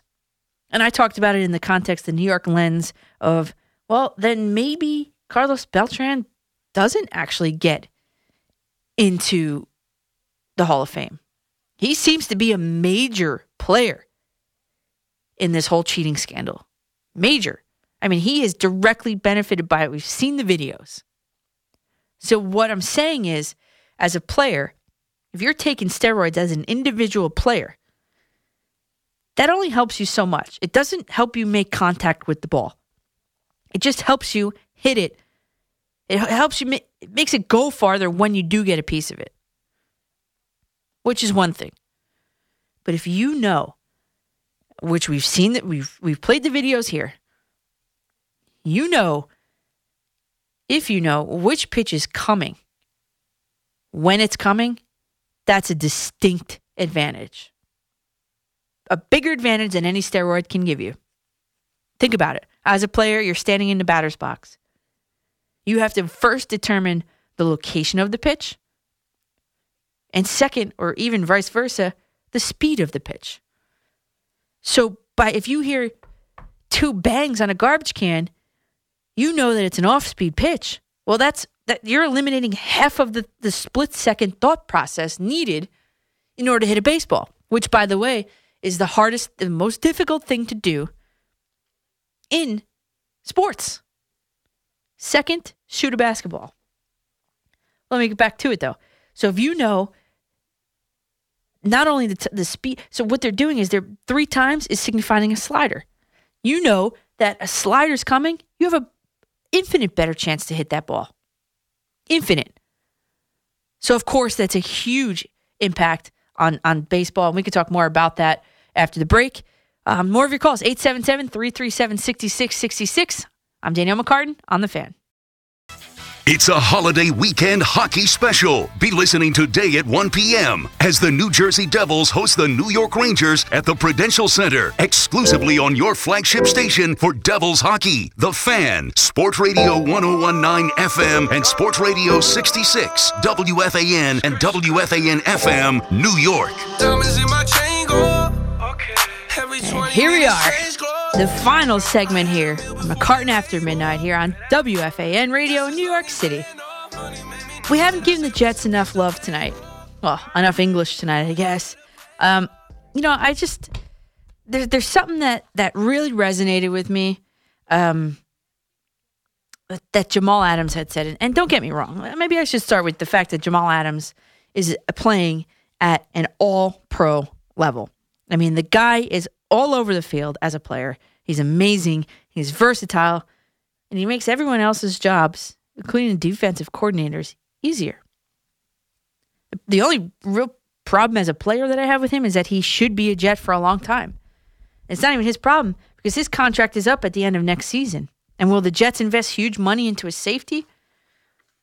He clearly deserves it, but I don't think they're going to do it. So when I see, and I have a Jamal Adams t-shirt, okay? So when I see him in this Twitter war earlier in the week, I have a problem with it because he got into a Twitter war and he used a diminutive term of, not degrading, but diminutive to somebody who was a teacher and a coach, and he called him, he has a little job to do. Don't you have class in the morning? Okay? So my problem is that Jamal Adams is picking on a vastly underpaid, vastly underappreciated group of people, teachers, and more specifically, teachers that are coaches. And the last I checked, Jamal Adams, I want to check you right here because you are a product of your teachers and you are a product of your coaches. And there is no way you make it to the NFL without either of the two of them. And for those that know, no. And for those that don't, let me tell you something. High school coaches are paid one flat stipend, whether they put in 6 hours a week or 600 hours a week. And I don't know one single high school coach that puts in less than 6 hours a week. I would say even 2 hours a day. I would say 6 days a week, 2 hours a day, 12 hours, I would say. At least 12 hours a week. And for me, my free summer ends on the second Monday of the month in August. I give up my summer. And my bonus for making the postseason, which we make every single year, $100. That barely covers the gas and the mileage on my car when I have to go scout the opponents. And when you divide the number of hours to the pay, which I've done one time, you'll find that you work for less than $1 an hour. And then they take the taxes out. Ton of them. Oh, what about when the parents can't pick their kids up on time? You're stuck waiting there until they do. For free. You do it, though, for the love of the game.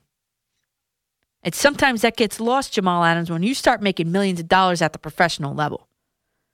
You coach for the love of the game. And when I use the pronoun I mean all coaches. If you're nodding your head right now, if you're with me, if you get it, and you've been there, Jamal Adams, enough of the demoralization of the teachers and of the coaches.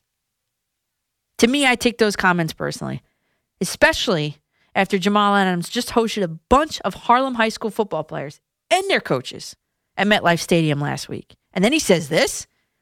Come on, show a little more class and a little more humility, please, Jamal Adams. The kids are watching you. East Rockaway, Mike, you're on the fan. Hey, Danielle. Good morning. I just tuned you in. I'm in South Kakalaki, Myrtle Beach. Okay. How are you? Good. Excellent point. My son is 24 now, played 3 sports in high school, and is a wide receiver in college, at a good college. Okay. My daughter is 29. She's a teacher at a good school in Suffolk County. Middle grade, and I'll tell you what, that's a tough group. How dare any athlete say that? I said it when the kids were younger. The second most important job after mom and dad is a good teacher in school. Yep. That's it in a nutshell, you know? And I played some college baseball years ago, Danielle. You, an athlete, played, coach. I should write a book. I told friends for years, the parents at the ball fields, that's another story. All right, Danielle. Great point, and good tuning in. Mike, thanks. I appreciate it.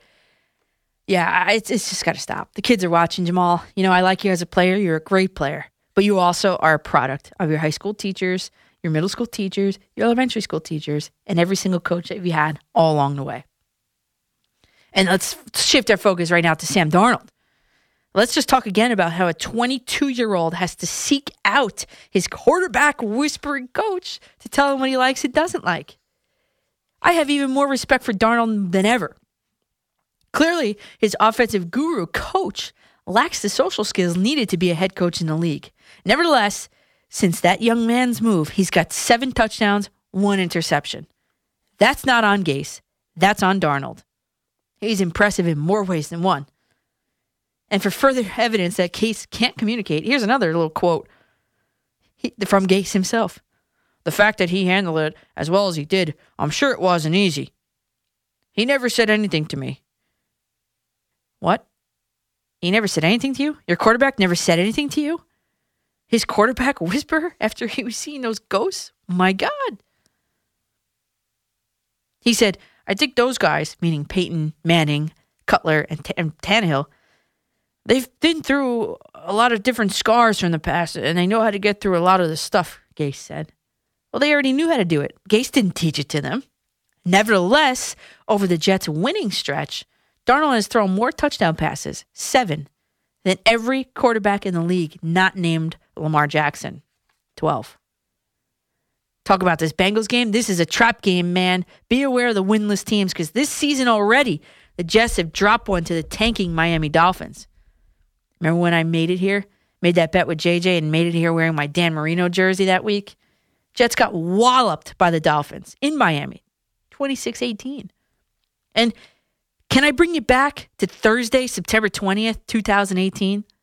The day Baker Mayfield made his NFL debut and absolutely torched the New York Jets. And before then, coming into that game, the Browns were 4-47-1. And if you, like I do, have flashbacks of the Browns and Mayfield beating the Jets, unlocking every single free beer fridge all over Cleveland, I shudder at the thought that this could be another one of those games. Forget the records. The Bengals have had 5 games this season where they lost by 7+ points. Those games were to San Francisco, Pittsburgh, Jacksonville, the Rams, and Baltimore. That's a .636 winning percentage. That's a tough schedule. They lost to Seattle by 1. They lost to Arizona by 3. And Baltimore the first time by 6. But then again, Flacco was the quarterback, and the second time they got crushed by Jackson. The Jets have had 6 games out of the 7 losses this season where they lost by 7+ points. So the Bengals have 5, the Jets have 6. And one can make the argument that the Jets, I'll show you the numbers in a second, the Jets lost by more than 7 points to the Browns, twice to the Patriots, Eagles, Jacksonville, and Miami. So when you look at the games that the Bengals lost by more than 7 points, that winning percentage is .636 on those opponents. When you look at the opponents that the Jets lost to by more than 7 points, they only have a .546 winning percentage. They're barely .500. So this is a little bit deceiving, I would say, based on the strength of schedule. I mean, I still think the Jets are going to win. Don't get me wrong. I don't think they're going to. But I don't know. You don't know with this team. Because, I mean, you think about how the Jets defense absolutely shut down the Raiders' passing attack. I mean, you think about Greg Williams and what he's done this season. Excellent, outstanding. What are other adjectives to describe him? There's so many.